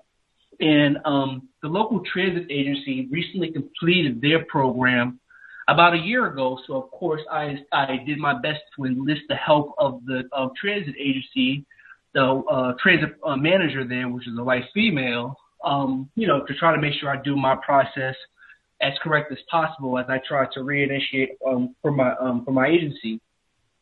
And I've been asking this woman for help for about since I think October 2023. And, I'm reading through her methodology for what she did because, she wrote it into her thing. And at first I was just really having a hard time understanding her methodology. One thing was hard to find, and it also wasn't very clear, at least not to me. I remember when I was in school, especially in college, when you do science type classes like chemistry or physics, you have to write out your methods. And usually those methods are very easy to find and they're numbered. Nevertheless, after much months and much cajoling, I finally figured out her methodology. But at least for me, as far as I can tell, her numbers seem to be off in what she put into her plan from over a year ago. Now, that in itself is not a big deal. I personally don't really care. There's no big giant loss or anything, no big giant fraud in itself. Nevertheless, a week before, I did go and have a conversation with her about the issues I was having with trying to use her documents for in their methodology. And apparently, she's just been really busy. Oh, so she says, she just recently got promoted for like a second or third time. Keep in mind that the person who had the position before her was a black male who never got promoted. He left after a while. Anyway, she just said she's been real busy. They've been trying to hire someone under her previous position. She's been taking on a lot of work. More excuses. I'm like, cool. It's fine. It's okay that you don't have time to help me figure out what I've been doing in my program. I don't need you to necessarily figure it out. How about this? Just send me your original spreadsheet, and I will figure out what I did wrong. So a couple of days go by, and she just never responds. And after a couple of days, I finally figured out what the process is anyways, and I personally believe some of her numbers is off. But before I had an opportunity to send her an email about her potential numbers, I had a conversation with my friend here, a black male. He was like, nah, F her. You don't need to reveal anything to her. Instead, what you need to do is that you need to report her to your manager. Now, keep in mind, this woman is in a completely different agency to me. We're not in the same chain of command. I'm on the county level. She's on the city level. So, our bosses might know each other, but, there's no immediate threat or harm if someone does something wrong, at least not initially. It's not that I can tell.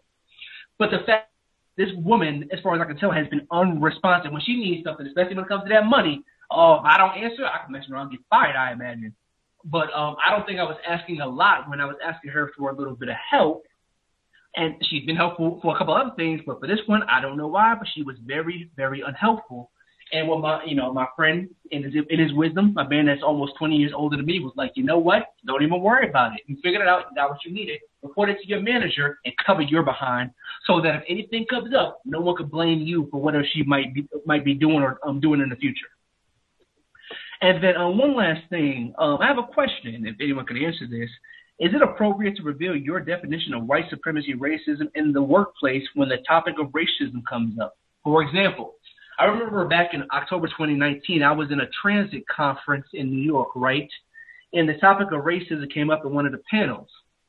And, in between, you get breaks in between panels. I remember having a conversation with a black female who was also at conference. And, she's talking to me. And, she's saying all the things she's saying, and racism comes up. And then I asked her specifically, what is her definition?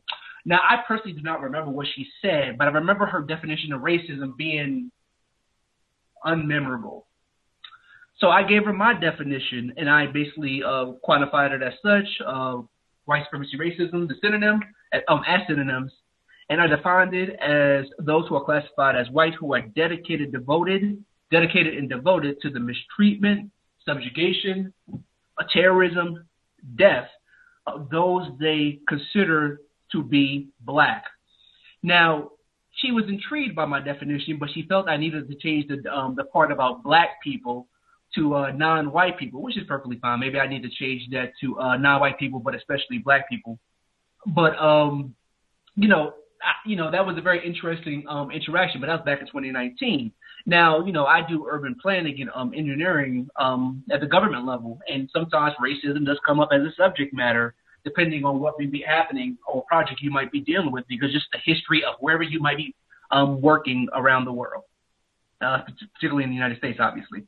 So I'm wondering, if you're having a conversation about racism, especially in the workplace, do you ask your coworkers what's their definition of racism, white supremacy? And, do you reveal your definition, especially if it indicts white people as the cause of it? And with that, I'll mute my line.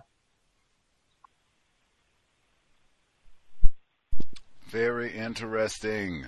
Non-Clemson dad.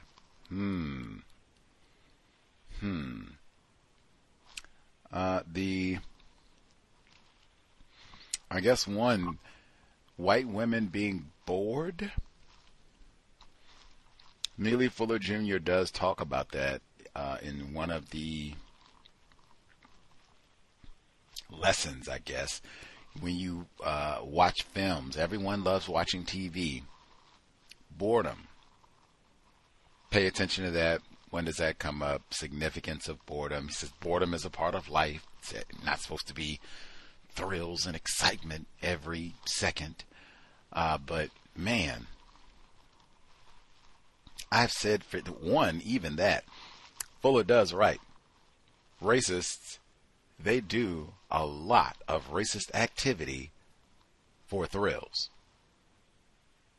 Got nothing to do. Bored.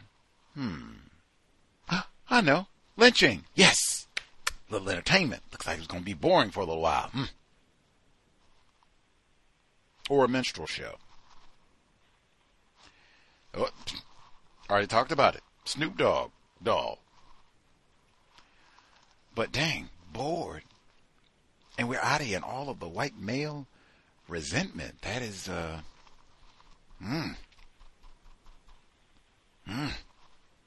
You could have been really unruly as they're pouring out their soul whimpering. Just supposed to be exterminating, man. This is not Oprah.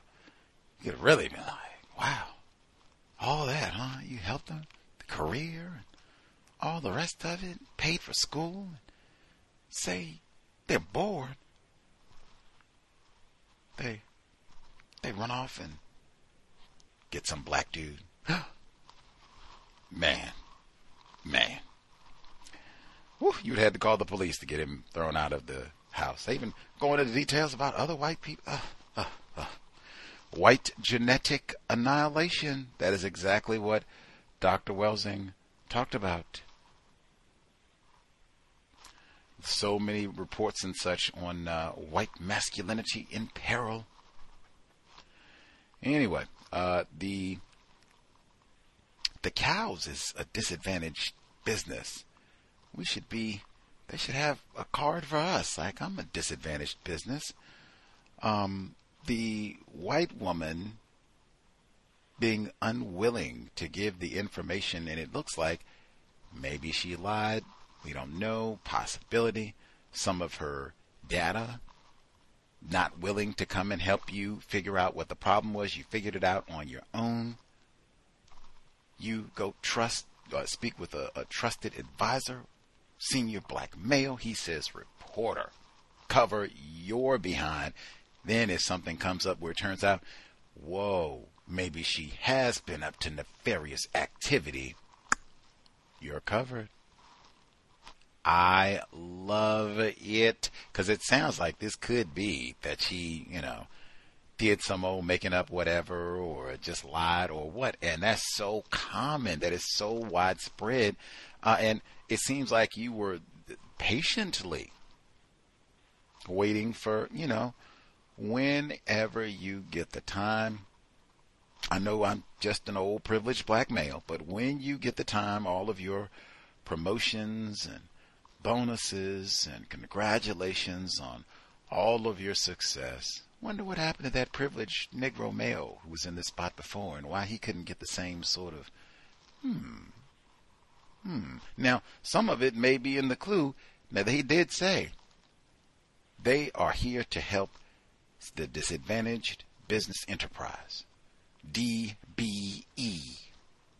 and that is for women, minorities, and then ... We get all the rest of it. I've said forever, women is just right there. She got all the data, and you see, they have hooked her up. So you are not going to be disadvantaged anymore. We got you. Promotions and raises and all the rest. I don't even have time to go back and correct my mistakes. I've come up so high. Now, maybe she did great work, and she wasn't up to any wrongdoing. Maybe that's the case. We all make errors. Myself, strive for accuracy. And maybe it was a teaspoon of racism. She just didn't have time for you little folks anymore. And,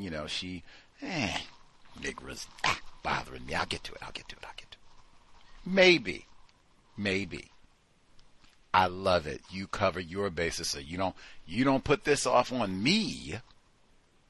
Well, old non-Clemson there, he reviewed it and he didn't see anything was wrong with it. And then they try to say, well, he covered her back. I went to her repeatedly. She wouldn't even help. I love it. And then you can let us know if it's nothing. This was all a big to-do. We were suspicious. No reason. This is a well-meaning white woman who maybe just made an error or two. All well and good. But let's see. Especially since it's money. Let's see what happens. I love it. That's why it's so great to have advisors, people that you trust with some experience. Maybe they've even been involved in some of these situations where a white person who was up to no good got them. Love it. And then the last one, would you share your definition of racism in the workplace? I would recommend. Yeah. I'm sorry? Oh, I thought you were asking me. I apologize. Go ahead. Oh, okay. If I got it right, he said, would you share your definition of racism in the workplace? For years on this broadcast, I have suggested not talking about racism on the job at all. I would recommend not doing so. It'd have to be some really special circumstances, because none of us, ostensibly, is paid to teach about racism, even if it's a non-white person. That's not why we're here, to inform this person of what racism, white supremacy is, how it works, or even the definition. Now, that does become a little different now. If we actually are talking about racism, well, we do need to have a definition. Even then, I would be very resistant to me giving a definition or even my personal definition of racism. But I certainly would ask. And if they asked me, I say, oh, I don't have one, but I think it's important. And I know other people have definitions of racism that I do think are accurate. And I think it's important to have a correct framework. But I would just say, oh no, I don't have one personally, but there are definitions that people have that I think are accurate and I think can be used for conversation so that people understand what we're talking about when we use this term. But yeah, I would not, white person or non-white person, because if it's a non-white person, so many of us, we are confused and we defend white people. They hear the definition. What? Might veer off into you got non-white people that are racist and all the rest of that, and not all white people are racist and terror. What? Could go lots of different ways. I'd be very, and then certainly with a white person, certainly I would expect any white, the same sort of conduct that you hear from white guests on this platform. Are you saying that all white people are racist? Oh my goodness. Are you saying that all white people, like, that's what they would get very defensive, and they would remember that from this day forward, like that radical Negro and his definition of racism. Wait till I tell the rest of them. They go back and tell everybody, did you hear? And they'll go back and tell everybody. So, I hear you have a pretty extreme view on racism, old non-Clemson dad. That's what I would expect to happen, sharing. But it would have to be a non-white person, same side. I've known this person, trust this person, we have rapport. I don't think they're going to go and blab all of this to white people. And I mean, this would be a really unique non-white person victim of white supremacy. But I cannot imagine a scenario where with someone classified as white under any circumstances, this is my definition of racism to a coworker, even the janitor.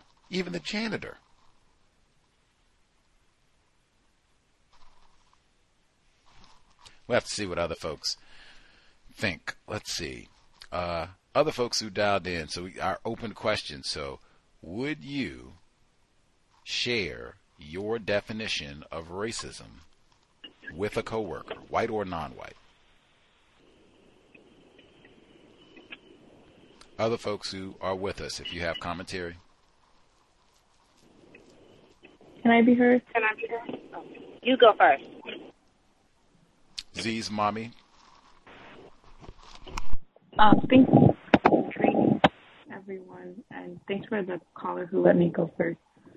I wouldn't share that information personally. One, because I think I'm still quite an emotional person, and I don't think that I could have the conversation in a codified manner. And I don't know if I could trust that person wouldn't relay that information to white people. So I personally wouldn't do that. Even if I trusted them a lot, I don't think I would. I wanted to talk about my experiences that I've been having on the plantation this week. I have this boss. He's like the one who is the boss of the whole office, essentially, like the manager of the whole office. And I find him to be like the most unprofessional person in the whole office. He like walks around the office and he starts like yelling at everyone, but he does it in this sarcastic, humor-filled way. and it's almost like he's having banter with people, but he's like actually insulting them. And it makes the office really uncomfortable because it's an open office. And so like 2 days ago, I've had two incorrect experiences with him, but 2 days ago he like came out of his office and he was basically like yelling about things that were going on with him and how he was stressed out about some sort of litigation that he had to deal with. And then I sit next to like I sit next to an Asian female, and she asked him like, oh, what's the litigation about? And then he like walks up to her and kind of like, I don't want to say yells, but very aggressively says like, see, you know what your problem is? You don't focus on your own work. You're too busy thinking about other people, and you never focus on your own task. And then she like looked at me, and I looked at her too, because I was like, well, I didn't say anything, but obviously it's very hard to focus on your task if someone starts walking around and like yelling in the office when the office is quiet. It's always quiet when he's not there. So then later on in the day, like maybe 20 or so minutes later, I messaged like a coworker because I overheard him saying that he wasn't busy at the moment. And I asked him if he could help me with a presentation that I was working on. I just wanted to make sure all of the information I had was accurate. So he's helping me, and then our like lead of our department, she comes, I guess, because I don't know why she came. Like he was competent enough to help me, and it's like she had to oversee him and oversee me. And then she starts interrupting him and explaining the concept to me, and like I'm starting to understand it. And then like two other people come, and these two people are very like condescending people. I've worked with them before, and I don't like them. And I saw them kind of like snickering because I guess at my confusion about this concept that they thought was simple. And so once I'm like, oh yes, I understand it. Thank you guys for helping me. My team lead, she goes up to the manager and she goes to his office and she says, oh, I'm finally ready for our meeting. And then he says, oh, like, I'm glad you're ready. You know, you were like 10 minutes late because you're helping engineers with things that they should have learned in school. And again, I looked at it often happens that I turn and I look at my coworker, the Asian female, and then she looked at me and then she said, because she's more senior in the office, and she said, like, what were you working on? And I showed it to her, and she was like, oh, I just learned that like last year. It's actually like kind of complicated, and I had never seen that before, that concept. And I was like, that's what I expected, but I didn't say anything or respond. And then like 2 days earlier, before that day, I think, he was walking around and he said, like, as he was walking, he does this thing where he just walks around and observes everyone and comments, and he finds someone to comment on. So whenever he does that, I make sure to like stare at my screen so that I don't like attract any attention, because he wants to like find someone to abuse. And he like said, he basically started walking around and he walked past me and he said that I was giving him like bad vibes, or I was like something about my vibes were bad. And I just was like, okay, like I don't have any like ill will towards you. Like I don't know why you're getting that. And then like my other coworkers start talking to him because they don't like banter with him. And I admit to, I foolishly engaged in this conversation too when I should not have. And then as we're talking, he starts to within the banter, he says, I might as well, he said this to everyone, but this is he's very refined because he said it to everyone, but the conversation started about me. And he says, I might as well be talking to monkeys because none of you guys can understand what I'm saying.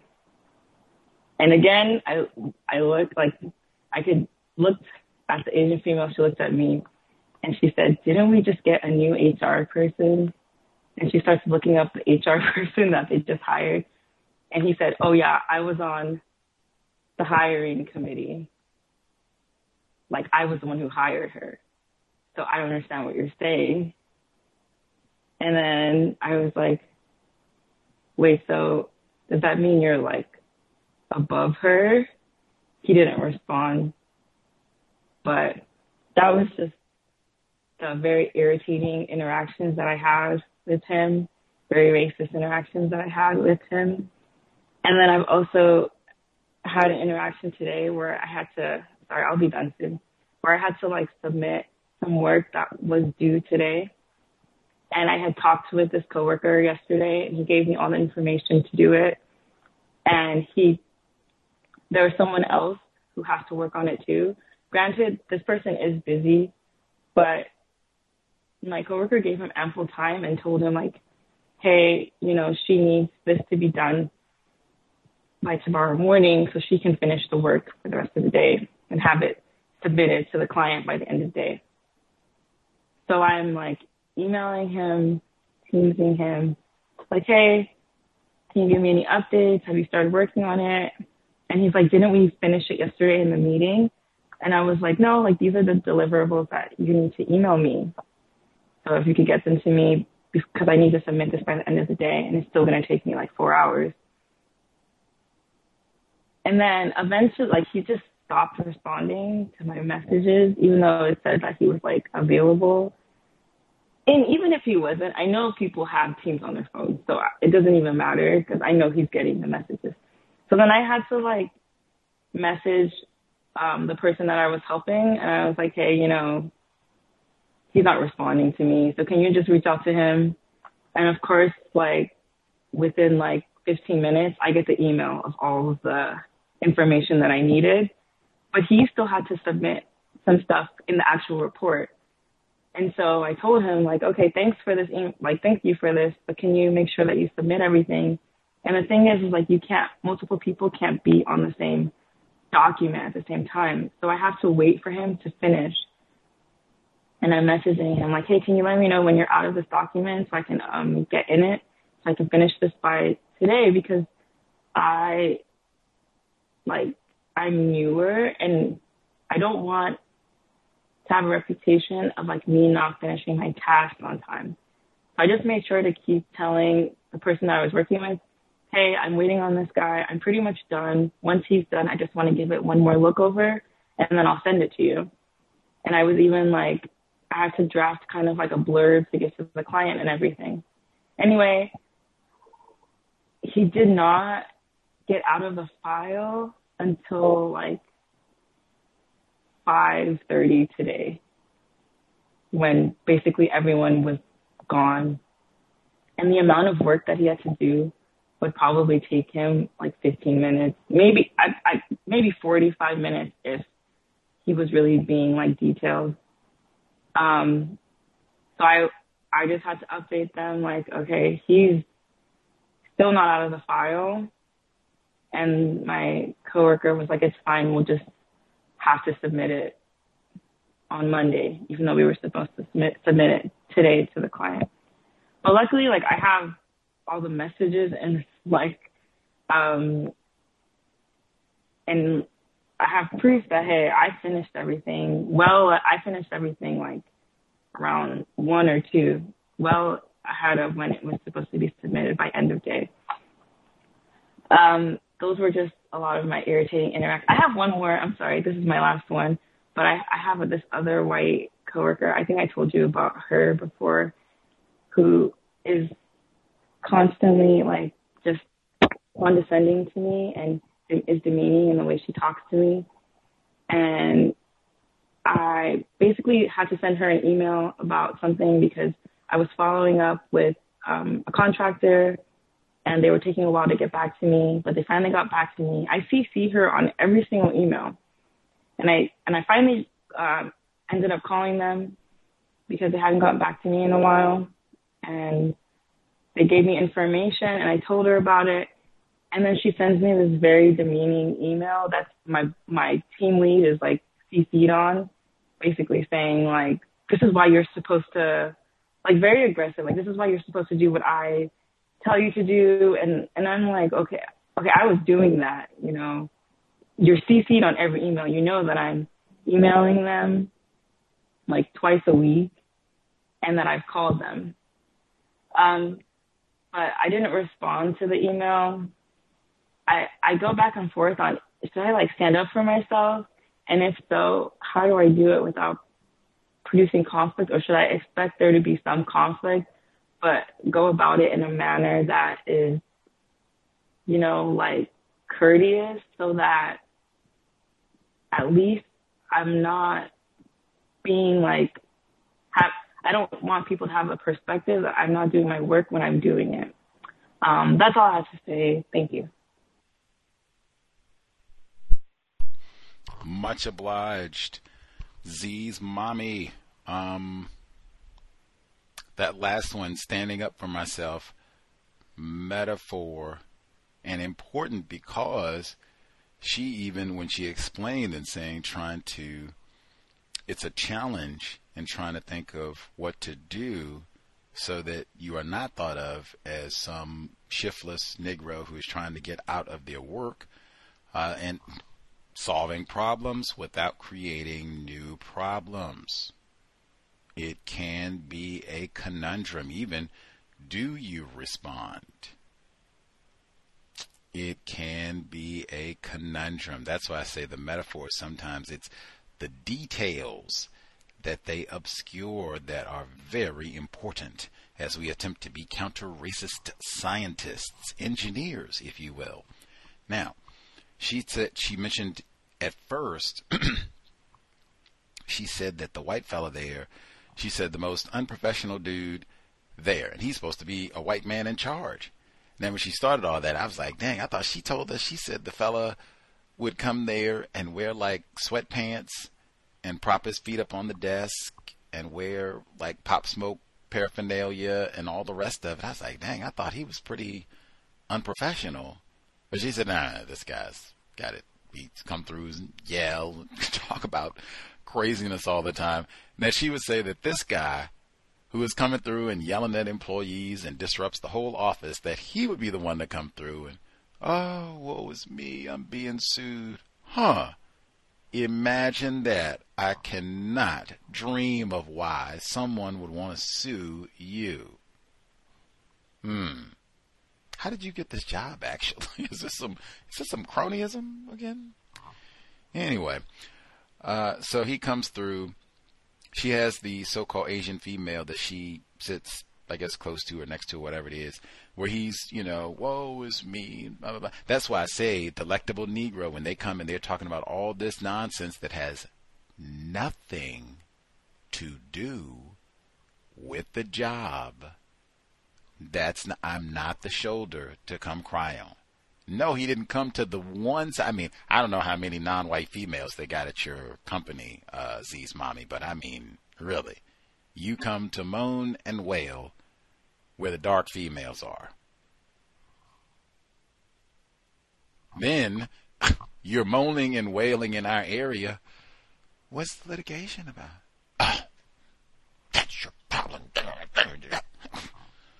Why are you talking to us about this? Can we just get back to our work? Why are you even in our section then? That sort of old nonsense right there. That's so like plantational. Oh, like you're going to be, what they call Jekyll and Hyde. Got your dichotomous personality. You can be nice and kindly, or it's not even nice and kindly, really. It's just seeking sympathy, really. And then they come to be nice. God, get away from me. What are you doing? Let's just get back to work. Thank you kindly. And I even paused. I was like, dang, is this the same non-white female who made all of the sexual inappropriate jokes we think might be in a tragic arrangement? Like,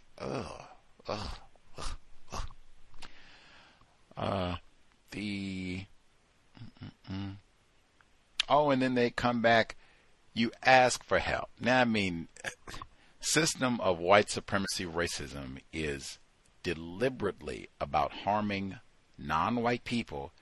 We are not supposed to be helped. Workplace scenario. I'm not trying to be shiftless. I want to do this in a correct manner. Can you help me? I don't understand this portion. They come up, these are your colleagues. Sure, nobody. You didn't ask them to do all the work for me.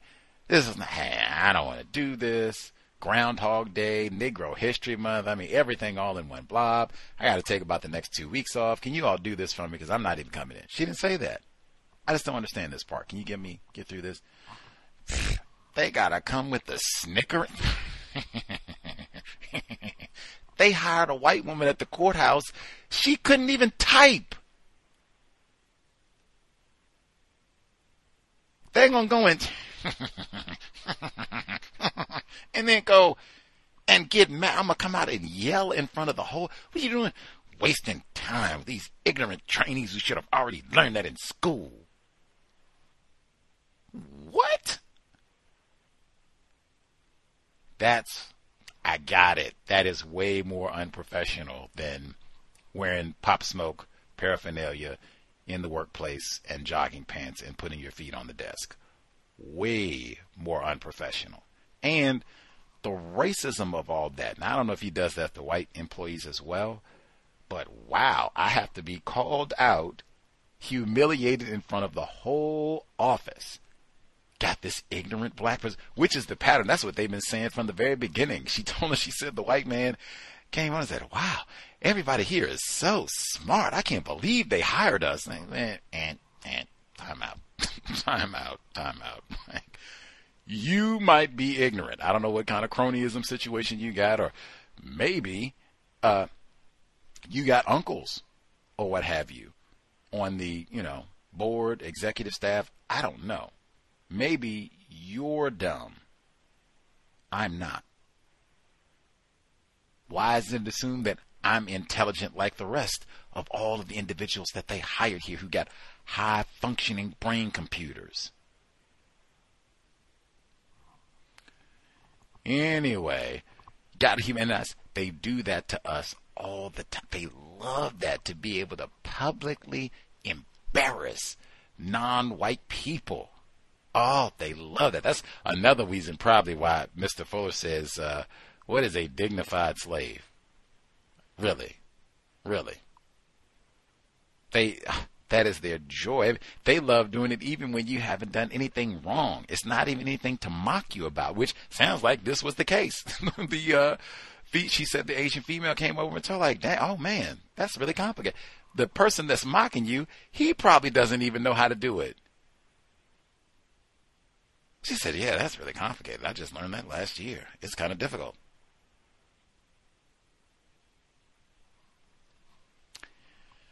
Let's see. The Negro vibes, I love it. That is exactly why I would not give my definition for racism. You're already in an environment where you have white people who will come by.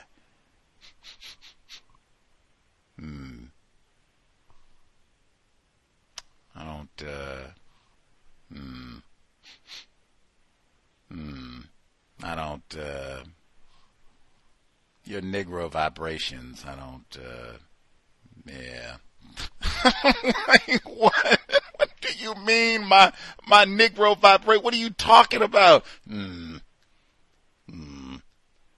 don't know, you. I'm wounded. That'll end up being in the personnel file. Like, are you serious? I'm not a team player because of my vibrations? Jesus, what can I do to change my... I can't take it. Negro History Month. What can I do to change my vibrations? And I would write that one. I might have to put that in email. Write that one down. Give me the written response, and I'll change my vibrations. Thank you, kindly. Have a blessed day. Whew, man. And then he comes back, and you see the pattern. You see, we just talked about that with Dr. Jennifer Sy, where she said the doctors, this fella's not a doctor, but she said medical doctors, they sit around and talk about black people being stupid. She just said that on Monday. It took me a minute to even process. I said, how does that impact medical care? She said, oh, man. Oof. He comes back. Guess I'll tolerate your Negro vibrations for a little while longer. Look at here. He's going to start talking to me and say, man, I don't know why I'm talking to you all. I feel like I'm talking to monkeys. And from the late 1960s, after the death of Martin Luther King and the riots and the upheavals and all like this, and black people with their fists in the air and all like that, and trying to stumble and fumble and find their way and get focus, the white supremacists made a blueprint and put it into action. And that is, I'm going to have these people so confused, they don't even know what they started out to do. And by the late 1970s, they had just about completed it. And we've been on that ever since. And you mentioned something very important. They are more comfortable than ever. But see, it's like making gorillas comfortable in a cage, or monkeys, or pandas. You still got them in a cage, but they're comfortable. See, so give him some bling bling. It's like giving an animal a brand new car and training the animal to ride up and down the street in it. And then you stand back and point at the animal. Like one white man said in the late 1950s. He said he doesn't care what kind of car a Negro has. He said he's still a nigger. And when he rides by in a shiny car, to him, it's just a monkey in a car. White people built a car, put a monkey in it, trained the monkey to drive the car, so now you're looking at a monkey in a car. See, but black people don't see themselves that way. But this is how the white supremacists see us, and they are the ones who run our business. And we have to know that when they look at us, that's what they see. That's what they see. That's what they see. Indeed. Neely Fuller Jr., indeed. Painfully reminded of that all the time. They got a new Planet of the Apes film coming out this summer, too. Oh, that's even connected. Never mind. Much obliged, Bay Area Mom. I was going to Bay Area Mom, but much obliged, Z's mommy. The documentation, we've heard that so many times. We've heard so many non-white people who shared that, where they're trying to do reports that are time sensitive, and the white people will deliberately delay and wait and wait. And you can't do any work until they do their part. And they wait and wait and wait. She said, it's going to take 15 minutes, 30 minutes, all day long. Stops responding. He's ghosting me like, monkey, beat it. All of that. Deliberate racism, white supremacy, and then the same thing. It all has the same effect, that you are the one who is thought of as stupid. There's something defective about you. What Lawrence said, you suck because you couldn't get this done on time. Love it. Documentation so that you can evidence. No, I was working diligently to meet the deadline, but I was sabotaged. Monkey wrench, if you will. Bay Area Mom, thank you for your patience. Thank you. Greetings to you and everyone participating. Let's see. Would I talk about, would I give a definition for racism at work? No, especially these days. No, and even if I did, we'll go back and forth about the information that I give. So it just keeps down confusion if I minimize what I say. That's just me. I didn't hear any of the clips, but my workplace racism, I'll do it real quick because I have to cook for this old lady and I want to bring her food and then go pick my son up from work. Oh dear. So it was hectic there at work. There's an investigation launched. The little boy came to school, so the lady had to go on administrative leave. I'm sure she's going to get fired just from the information, you know, all the stuff she wrote on the whiteboard, just all the stuff that I've been talking about. It kind of came out, and not from me, but the little boy talked to his parents. And even the little boy, the black boy, I said that the black boy, they went to talk to him about the incident with the teacher hitting a student, but instead they pulled the black boy out to talk about a binder that was ripped before. The binder was ripped during class, but the people came during class, which led me to believe that the teacher ripped the binder or to set the boy up because he was the witness, the black boy in the 8th grade. And this is the one that she ridiculed him in front of everybody about the UNO cards. This all happened the same week.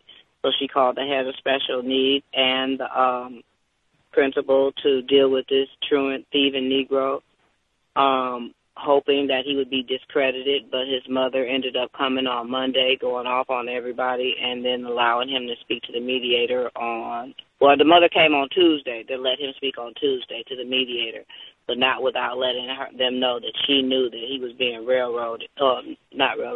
that he was being used and discredited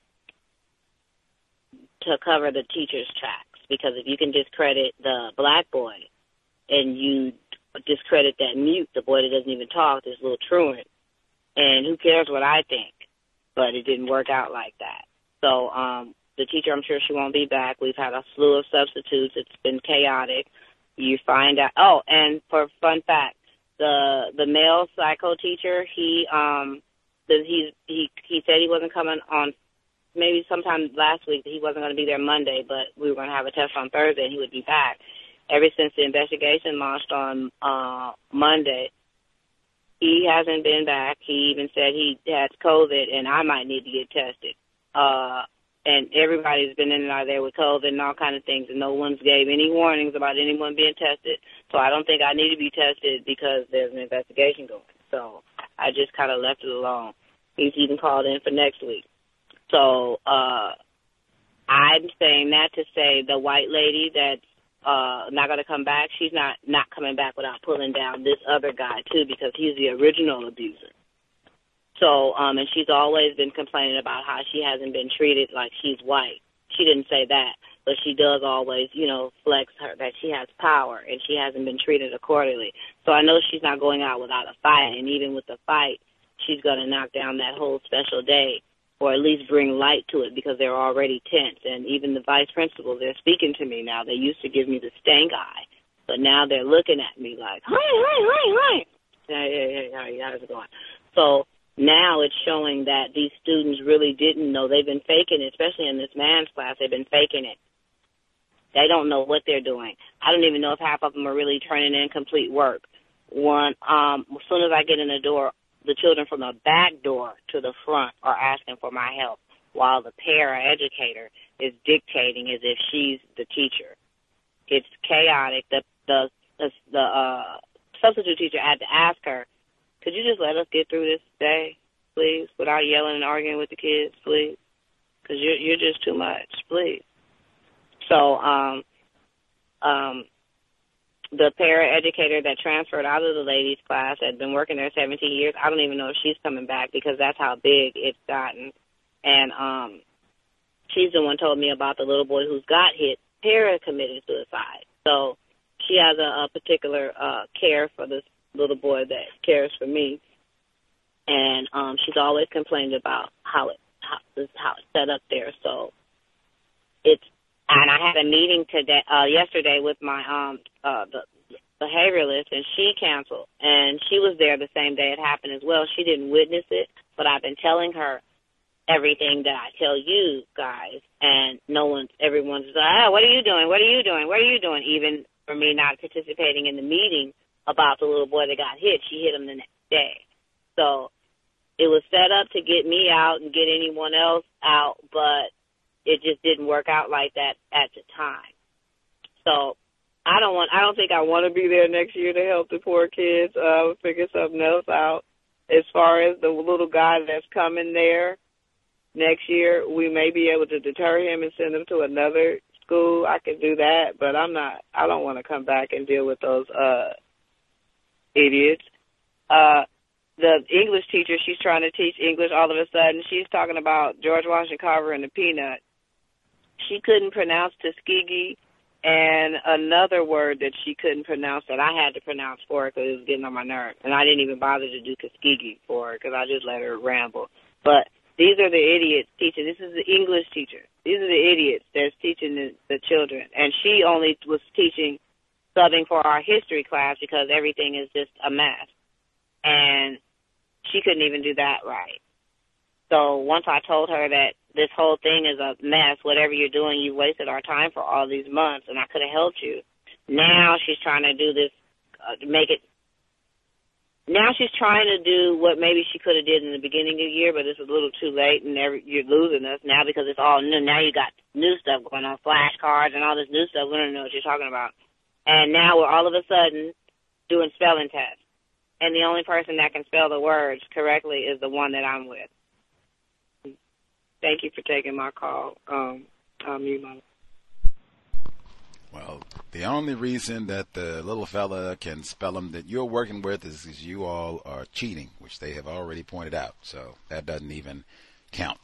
Incidentally, I got to break out in the stanky leg because I said at the very beginning of the program, it is Groundhog Day and Negro History Month. It is time to break out the Peanuts, George Washington Carver. And then bingo, he pops up right on time and they can't even pronounce the information correctly. They do. George Washington Carver does have some mean peanut butter cookie recipes as well as non-meat products. It's pretty amazing, all the different things that he came up. Like, if they went into all that detail, like, wow. They have those books. They have children's books and all that, but they don't do all that. It's peanuts, niggers and peanuts, goobers. Anyway, the Masters in Education, that would give you opportunity to not be in the classroom. Another way to help the little folks. She started out, she said that they were humiliating publicly the little black boys. She had told us about this repeatedly. Sometimes they shuffle them out to the blacktop, literally. She had told us, I think it was last week, where you stole those Uno cards. Didn't you steal them? You stole them. It's like, what? No, I didn't. Yes, you did. Yes, you did. And do it, and they have the monitors and all that, and shame you and disgrace you in front of everybody. We just heard about that. Z's mommy just told us. That's why I said that's integral aspect of white supremacy racism. It's easy to have slaves when they just constantly feel degraded, worthless, shamed, humiliated about everything. It's real easy to keep them subdued. She said now they're investigating all this. Like, oh my goodness, the children really can't read. What are we doing? Huh. We thought they were fake. Like, get out of here. Get out of here. Like, the children don't want to be back there next year either. I don't blame Bay Area mom for saying that she wants to abscond, find a better location. The testing around COVID-19, Dr. Jennifer Sy, who was with us on Monday from California, no less, just talked about that in the context of racism and saying that people are functioning as though COVID-19 is done, and it's not. I know everybody, has their own views about that, but she, speaking as a medical doctor, that's another one I have to. Every medical doctor classified as non-white that I've spoken to has said, yep, there's COVID. It's only non-white people who are not doctors who have been saying, oh, no, there's no COVID. They lied to us. But anyway, Dr. Medical Jennifer Tsai said Monday, acting like COVID is done. It's not. That has a direct impact on the health and well-being of non-white people. She just talked about that. We talked about that before. What in the world?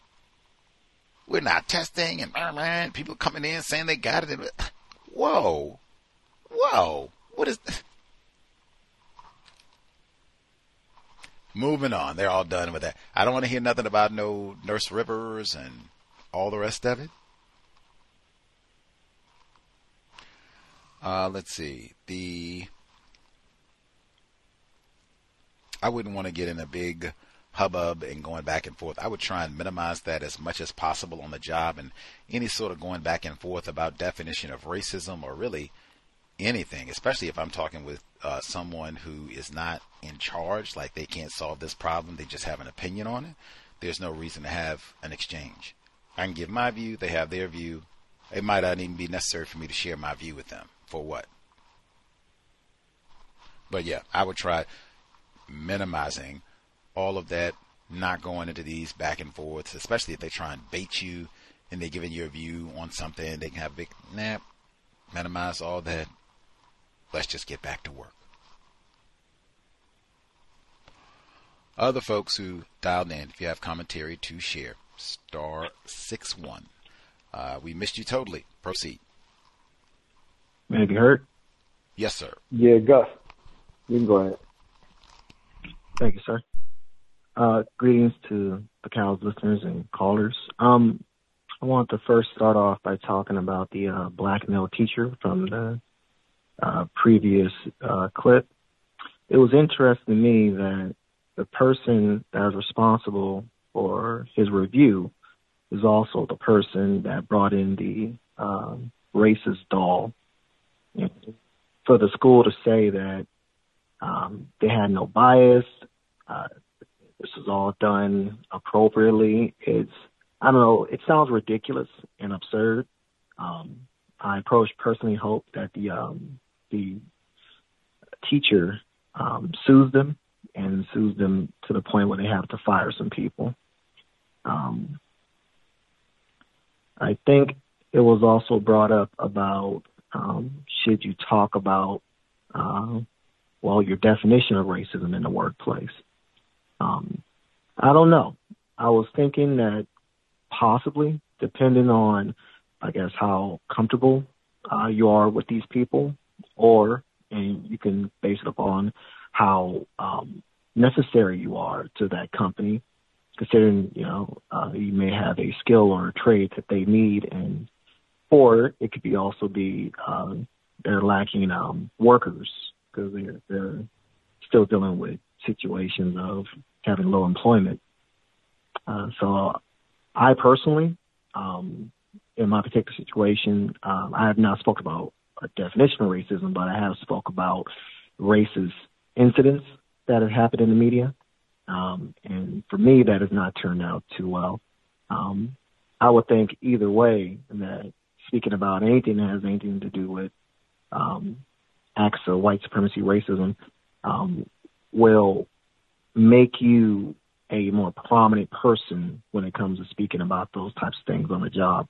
It may lead to other questions about your opinion about racism or anything of that sort.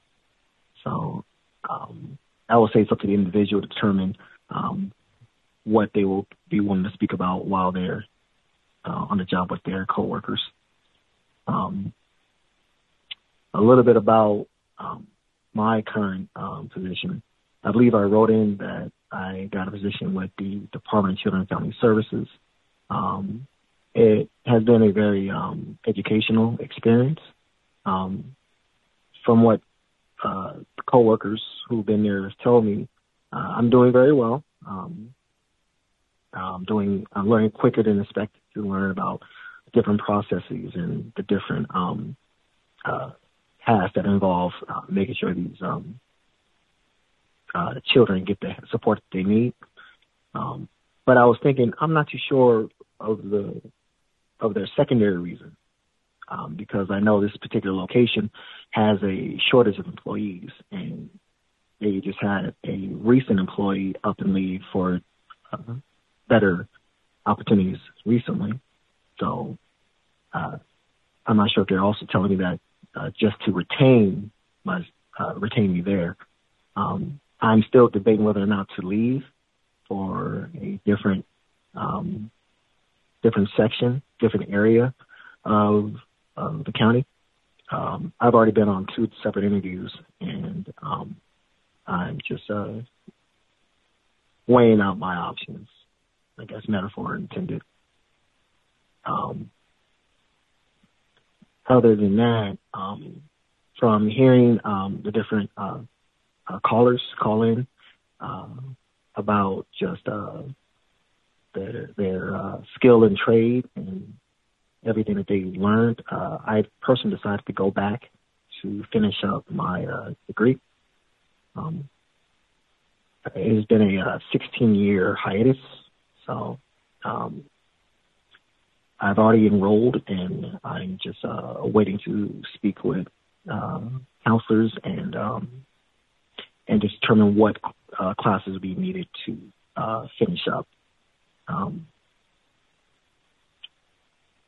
I guess that's it. And unless there was a different question besides the talking about racism on the job.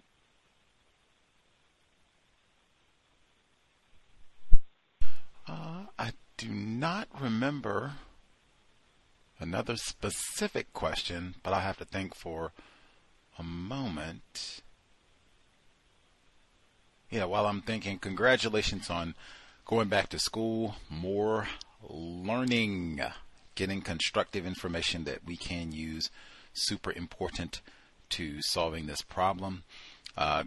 If you have been working social services and they say you're doing well and learning, outstanding. Now, as he said, now that might be a ploy for retention. They're supposed to have lots of turnover in that industry for lots of reasons. White people don't care about children being first and foremost, but I would be mindful, options open, resume updated, better opportunities come, take them. But yeah, learn as much as you can, and they might have enough turnover that, you might be able to move up the ranks, as they say, get a promotion and get a few more nickels and all of that. So yeah, be as constructive as you can. We got a few more responses to the question about sharing the definition of racism in the workplace. And even I've heard that from other people.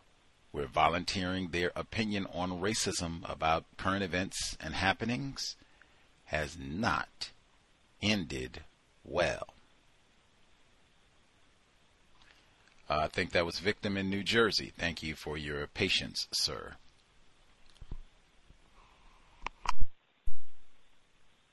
Yes, hey, Gus. For my answer with that, with the given the definition of racism on the workplace, I haven't had good interactions talking about racism with friends and family.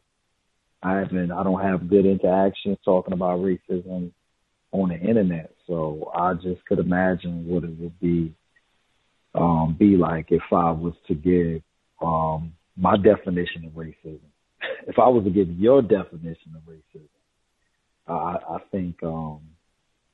think a lot of white coworkers would, and some black coworkers would definitely look at me as problematic. So I probably wouldn't give my definition unless I was in some kind of academic field where that was something I got paid for. So I would say no, I wouldn't. I didn't listen to any of the news clips, but since this is workplace racism, there's a situation I'm trying to assist a family member whose father passed away. Black male, died at 65. So he was a supervisor at a company, and from what my cousin told me about his father and this job,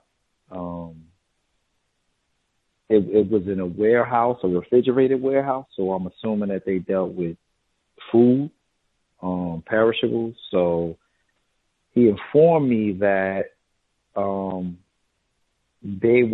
his father was definitely not happy about the job, and his cognitive health declined, and he also started drinking a lot.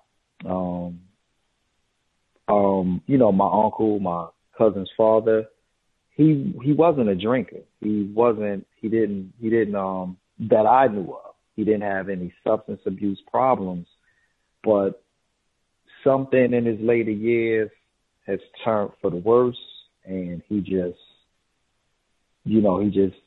binge drunk, just would drink, and he went to work drunk and lost his job. So in his passing, before his passing, he would tell his son that there were other coworkers on the job that died right there on the job. Like, I think he gave me an example of 2 people who died on the job, on the floor, in the warehouse. So my cousin was concerned that the drinking, his cognitive decline, and his health, when his health declined, he was trying to figure out that it had anything to do when his father contracted COVID on the job. So now I'm assuming that this place of employment was open during COVID, the whole COVID, and there were people who died. Not sure if the 2 people who died in the warehouse, did they die from COVID? He wants to find out this information. He wants to also find out, his father, because it seems like he went into a bout of depression, which caused him to just binge drink. And maybe he found out some things about his health, but he's saying that right after his father contracted COVID, that's when his health declined, his mental health started to decline, and he just started to drink obsessively. And he also complained about he does not want to die on the job. So I think that he was, he was bothered by the 2 coworkers who died on the workplace. So his father passed away. He handled the funeral procedures and everything. And now he's having a difficult time because he wants to see if he can take any legal actions against his company.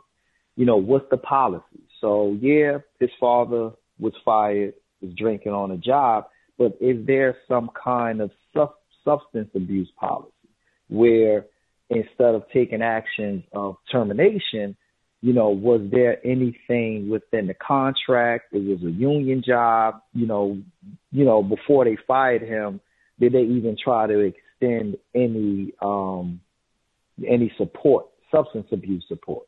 Because I know that there are some jobs that will offer that.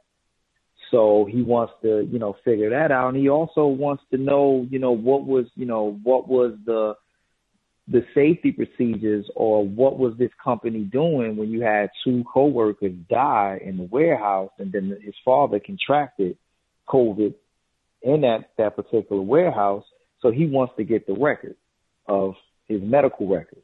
Now, that's one thing, but now the hospital, or they're denying him access to his father's medical records. Now, he took control of the whole process of making decisions while his father couldn't when he was sedated before he passed away. Now the hospital is saying that he has to show proof that he is the actual son of the deceased father. So you guys gave him access to make decisions when he was not able to make decisions when he was sedated. Now you guys are saying that y'all need further proof that he's the son because his father's name isn't on his birth certificate. So now he has to go through. They're saying that he has to now get a DNA test to prove that he is the living relative of his deceased father, for them to be able to in turn give him the records, because he wants to see what was going on with his father's health and maybe proceed to see if there are any legal actions that could be taken so that, against the company that he was working for.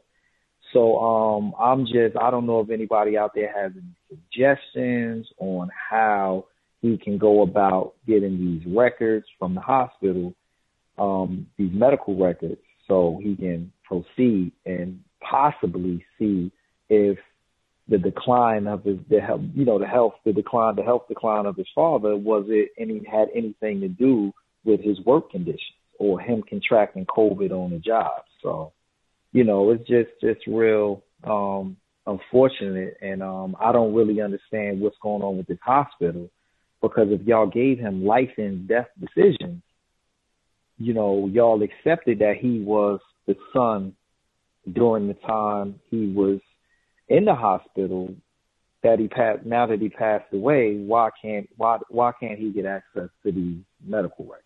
So that's what we're trying to navigate and figure out. So I'm going to reach out to a lawyer for him. I suggested he reach out to a lawyer. But if anybody out there has any knowledge of how we should proceed with this, I would definitely like some suggestions. Yeah, Gus, you still there? Sorry about that. Got muted out. My apologies. Victim in New Jersey. I was writing my notes down. My apologies to loss in your family. The sobriety would be best. All the terrorism that we experience in this system, that does contribute to our not qualifying for health, mental or otherwise. That also, all of that we experience in the workplace, and I mean, from COVID, unsafety, and terrorism, race, everything, all that we experience, lack of compensation, no training, blah, blah, blah, all that we experience in the workplace. 2 people died in the warehouse. We started, that was the first clip that we had today, in fact. The construction workers in North Carolina, where they made it easier, they made it easier to lower if there's going to be a fine or if you're going to be paid or what have you. If there's an accident on a construction site, if someone dies, they made it easier. Companies don't have to pay all that money back. Safety, emphasize that all the time. Like, dang, how did 2 people die in the warehouse? Like, dang. How? When? What were the circumstances? Did they update? Same thing I asked. Did they update policy and procedure? That might drive you to, drink a little. All of that, the getting access to medical records, I think that was one we had talked about before, where sometimes generally it's white people that you're talking about that are difficult about, handing over medical records so you can assess how a person was impacted, what led to their demise, all of that. I wish them the best in getting all the information to pursue what happened.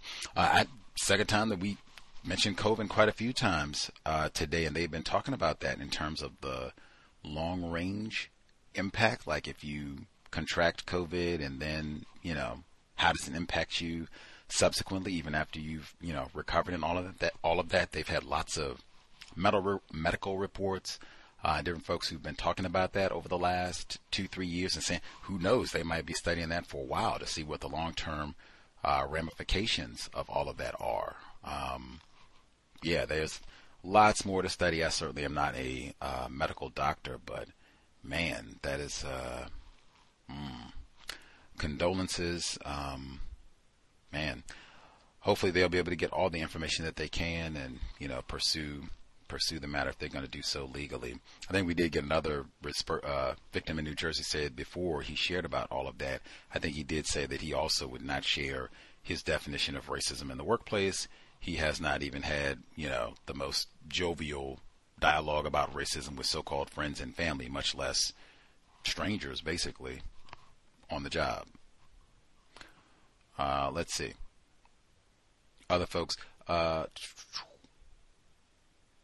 we missed totally. I know our victim at the courthouse in Florida.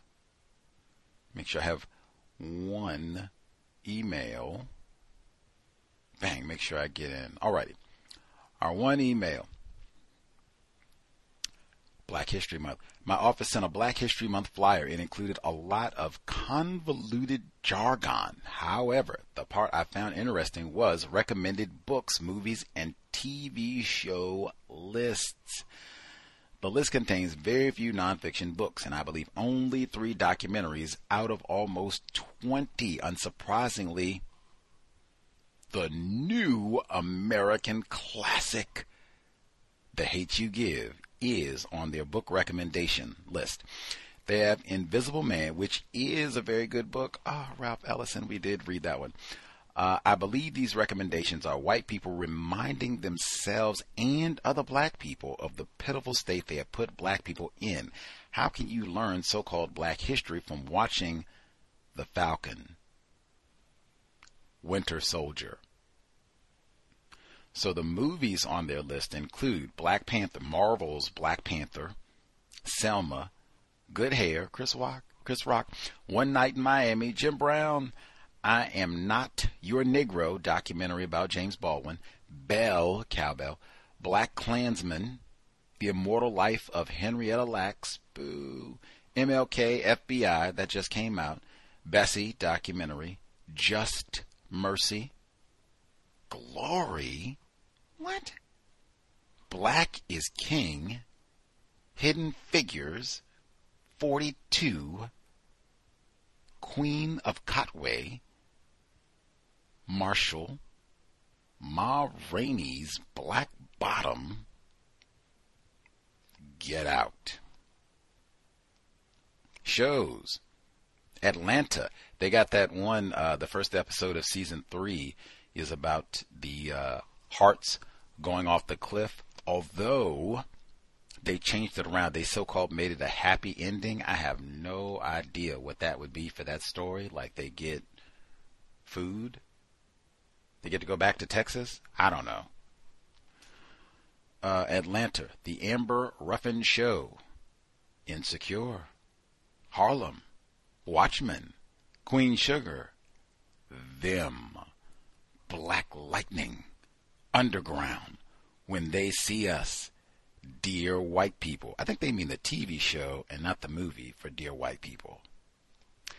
13th, I May Destroy You, The Falcon, and The Winter Soldier.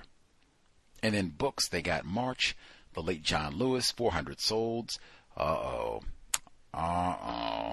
400 Souls, Ibram X. Kendi and Keisha N. Blaine. I just mentioned him. I said, anytime I hear someone with like, suspicion, you're trying to pull a bamboozle double whammy on me. Black History for Beginners by Denise Dennis and Susan Wilmerth. Invisible Man, Children of Blood and Bone. The 5th season, Beloved, Their Eyes Were Watching God. Parable of the Sower, Octavia Butler. Go Tell It on the Mountain, James Baldwin. The Water Dancer, Ta-Nehisi Coates. The Hate You Give. That is interesting because they even got Ta-Nehisi Coates. I think The Water Dancer is fiction too. I have to go back to double check, but that is a lot of fiction. I mean, you got 1, 2, 3, and then a lot of fiction. We do not need fiction. We need accurate information about white supremacy racism. But yeah, that is the ISIS papers, medical apartheid. I could think of a much better book list, but any hoodles. Let's see. Our caller at the courthouse in Florida. Let's see if I missed anybody else.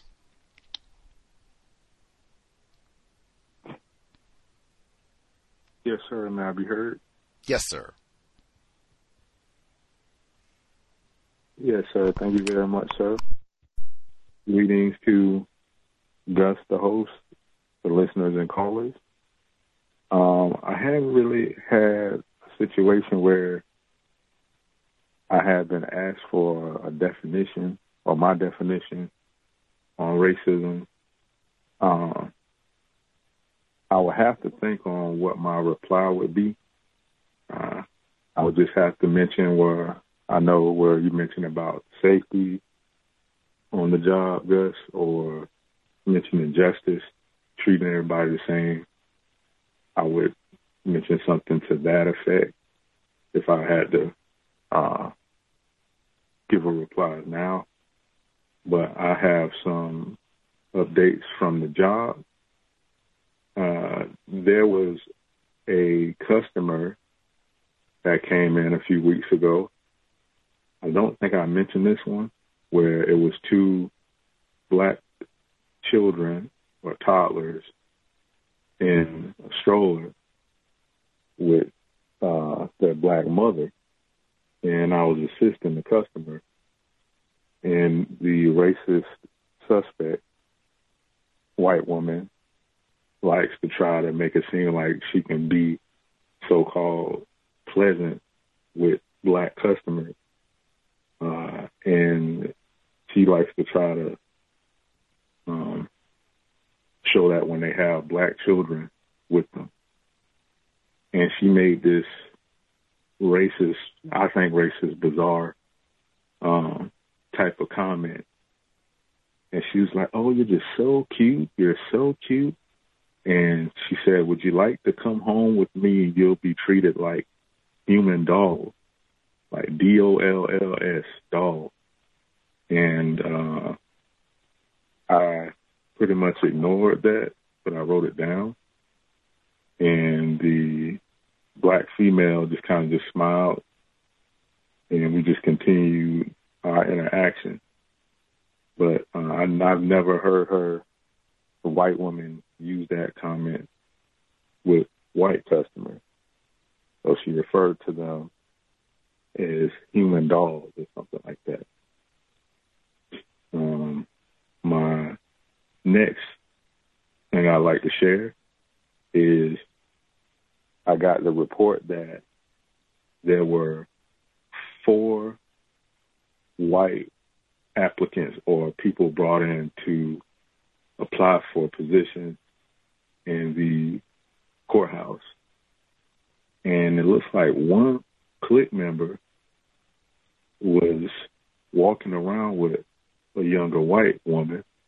I don't know if it was something about an internship or what, but she's doing probate, and I don't think she's been doing very well with it. So it looks like she's been, of course, like coddled or helped out, not really facing no consequences. It doesn't look like to me, with whoever this new white female is.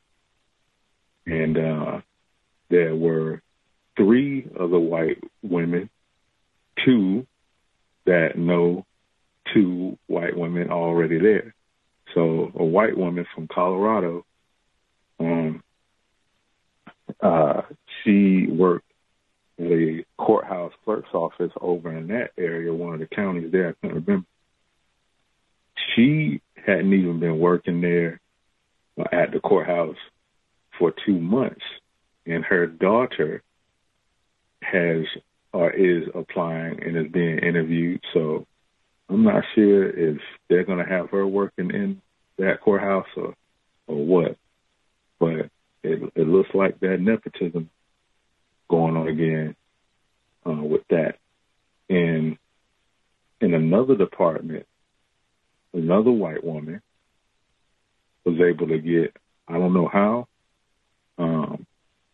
she was able to get a new person hired to fill a void in the department that she is a manager in.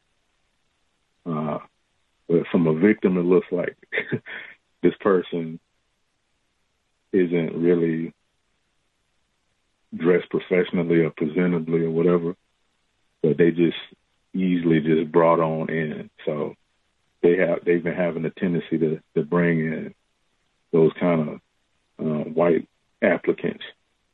So that's been another observation. I have two more. There was speaking of Black History Month, like I know we've been doing some with Black History Month, especially in the other building, the newer courthouse, they've been doing that. But it looks like, well, something was sent out today in our building in regards to Valentine's Day. Now, the racist suspect clique members now, this white woman that I mentioned that wore a Grinch, she's worn the Grinch whole body outfit, witch costumes, Mrs. Santa Claus or Miss Claus, the white chocolate, Wells and Moment, the white chocolate Hershey bar, a lot of different things. So her and the white guy apparently got the black male to send out an email saying that the two of them were going to host a Valentine's Day event, I guess for the 14th or whatever. And that was another one I'd like to share, and I think they did that because it was the beginning of Black History Month, and this black employees at the office that have in the past made mention to that. And one last thing I like to share is I checked the social media page of a clique member, and she has an image, right? So she says every day she's going to be posting something about Valentine's Day. So this is an image, and it has Trump on the image. And Trump is puckering his lips. And on the upper left, it says, "I wouldn't deport you. I wouldn't deport you." And on the bottom left, it says "from to," like it's some kind of a gift or something. So I think that's connecting with racism, white supremacy. And I didn't see too many people react to that one. So maybe some of the other clique white women got on code and didn't want to become too unrefined, I guess. But I made a screenshot of that one, and I'll send you an image of that, Gus. Other than that, that's all I have to share. Thanks for allowing me to speak.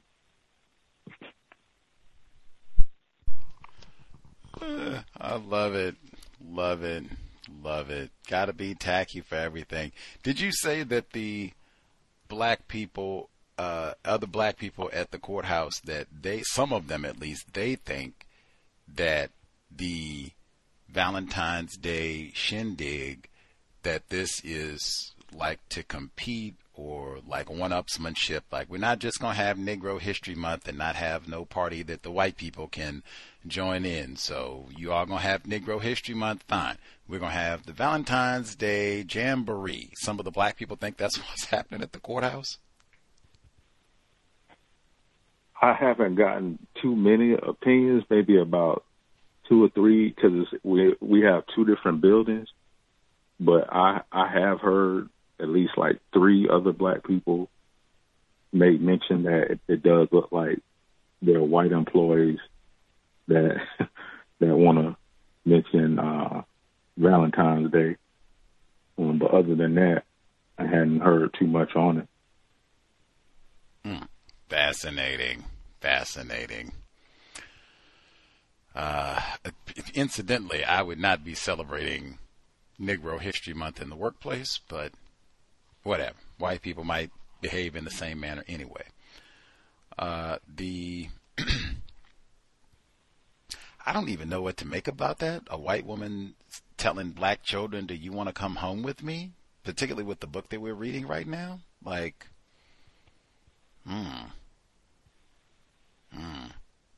that's not really anything to play with. He didn't even really say the mom had much of a response. Like, hopefully we can hurry up and get out of the courthouse and let's get to it. Man, And then like dolls, like what? I'm not, what does that even, see, you're not human, see? I'm not a doll. You wouldn't say that. First, I even thought he might have said dog, but then he said dolls. Like, oh, okay, but even that's not much better. Like, I'm not a dog. I'm not a doll. I'm trying to be a human being. And no, I do not want to go home with a random white person. Are you serious? Panic button. Where's the panic button? Panic button. Get away. Get away. Get away. Get away. Let's see. The folks, the question became nullified because he said he found out the 4 people that were applying to the courthouse, he said that they were white. And I was like, dang, did they tell you they were white? And then he gave the details. So I guess they, directly or indirectly, yes, they did. Scratch that one. He said that they got the internship program for the young lady. See, it sounded like they got another one who maybe she can't type either. I said, well, she needs a little handhold. You just, calm down. Be patient with her, and we'll figure it out. Same thing I keep saying. You could grab a random Negro if that is the case. If you got intern programs and you can hold hands, and you grab any black person. You go to the high school GED program and bring them in. We need bodies at the courthouse. Come be a civil servant. We will teach you. If you can't type, don't even worry about it. The standard should be real low. You can't dress correctly. You don't know how to type. Don't even worry about it. We will get you to an etiquette class, teach you how to type, maybe, and we will get you on your way. Nah. Reserved for white people. Said, got the daughter on the payroll. Now, they got right up the road, they got Fannie Wallace. We heard about the early one where they got all these black people where we're going to be investigated. Cori Bush, you're going to be investigated. We don't have that impropriety. You can't be just hooking up your Negro cousins and relatives and your boyfriends and girlfriends and wife and hooking them up with all kinds of good. No, we don't do that. Meanwhile, at the courthouse, they got the daughter on the, like, whoa, she hadn't even been working here that long. Wait a minute. What do you mean? Nephews, cousins, anybody in the family needed to come on down. We got you.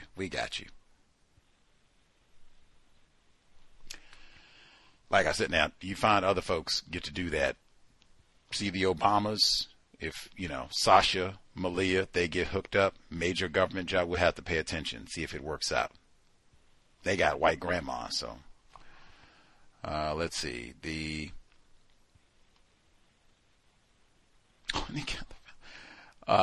said that they were not even dressed professionally. We had just talked about the fellow at Z's mommy, where the white dude was wearing the pop smoke and all that, and he's still chilling on the job. Apparently, Mr. Fuller, he said, I don't even have to wear clothes, much less dress professionally. I'm white. Lucky I can type, man, and, just go. And then he said they pressured the black brother that's in charge that we need party time for Valentine's Day. Like, man, that's our Negro History Month. Like, yes. Again, we do not need any sort of recognition. You don't have to announce it. We don't need a book list. Nothing. Let's just get back to work. But if they do want to do the celebration for Valentine's Day, it would be the same thing, really. Same thing we did for Christmas and all of that. No, thank you. You sure we got, flyer, red, black, and green? We can put it up. No, thank you. Valentine, no, thank you. I might just make notes if they do, any sort of decorations for any of all of that. But particularly if I think it does seem like, wow, this Valentine's thing is really over the top. I think they might be doing this because they feel some type of way about so-called Negro History Month. Like, woo, especially if I hear any other black people who don't even talk about racism, and somehow they end up saying like, dang, it seems like, yeah, this Valentine's thing is like their counter because they're upset about Negro History Month, so they want to have something that white people can celebrate. Like, are you serious? Are you serious? Woo! It is about Cupid. They put that little white baby out there, and he gets to be violent, right? They don't have him out. It's not Cupid giving out candy and chocolate. It's a white baby with an arrow. I'll put your eyeball out. White culture, man.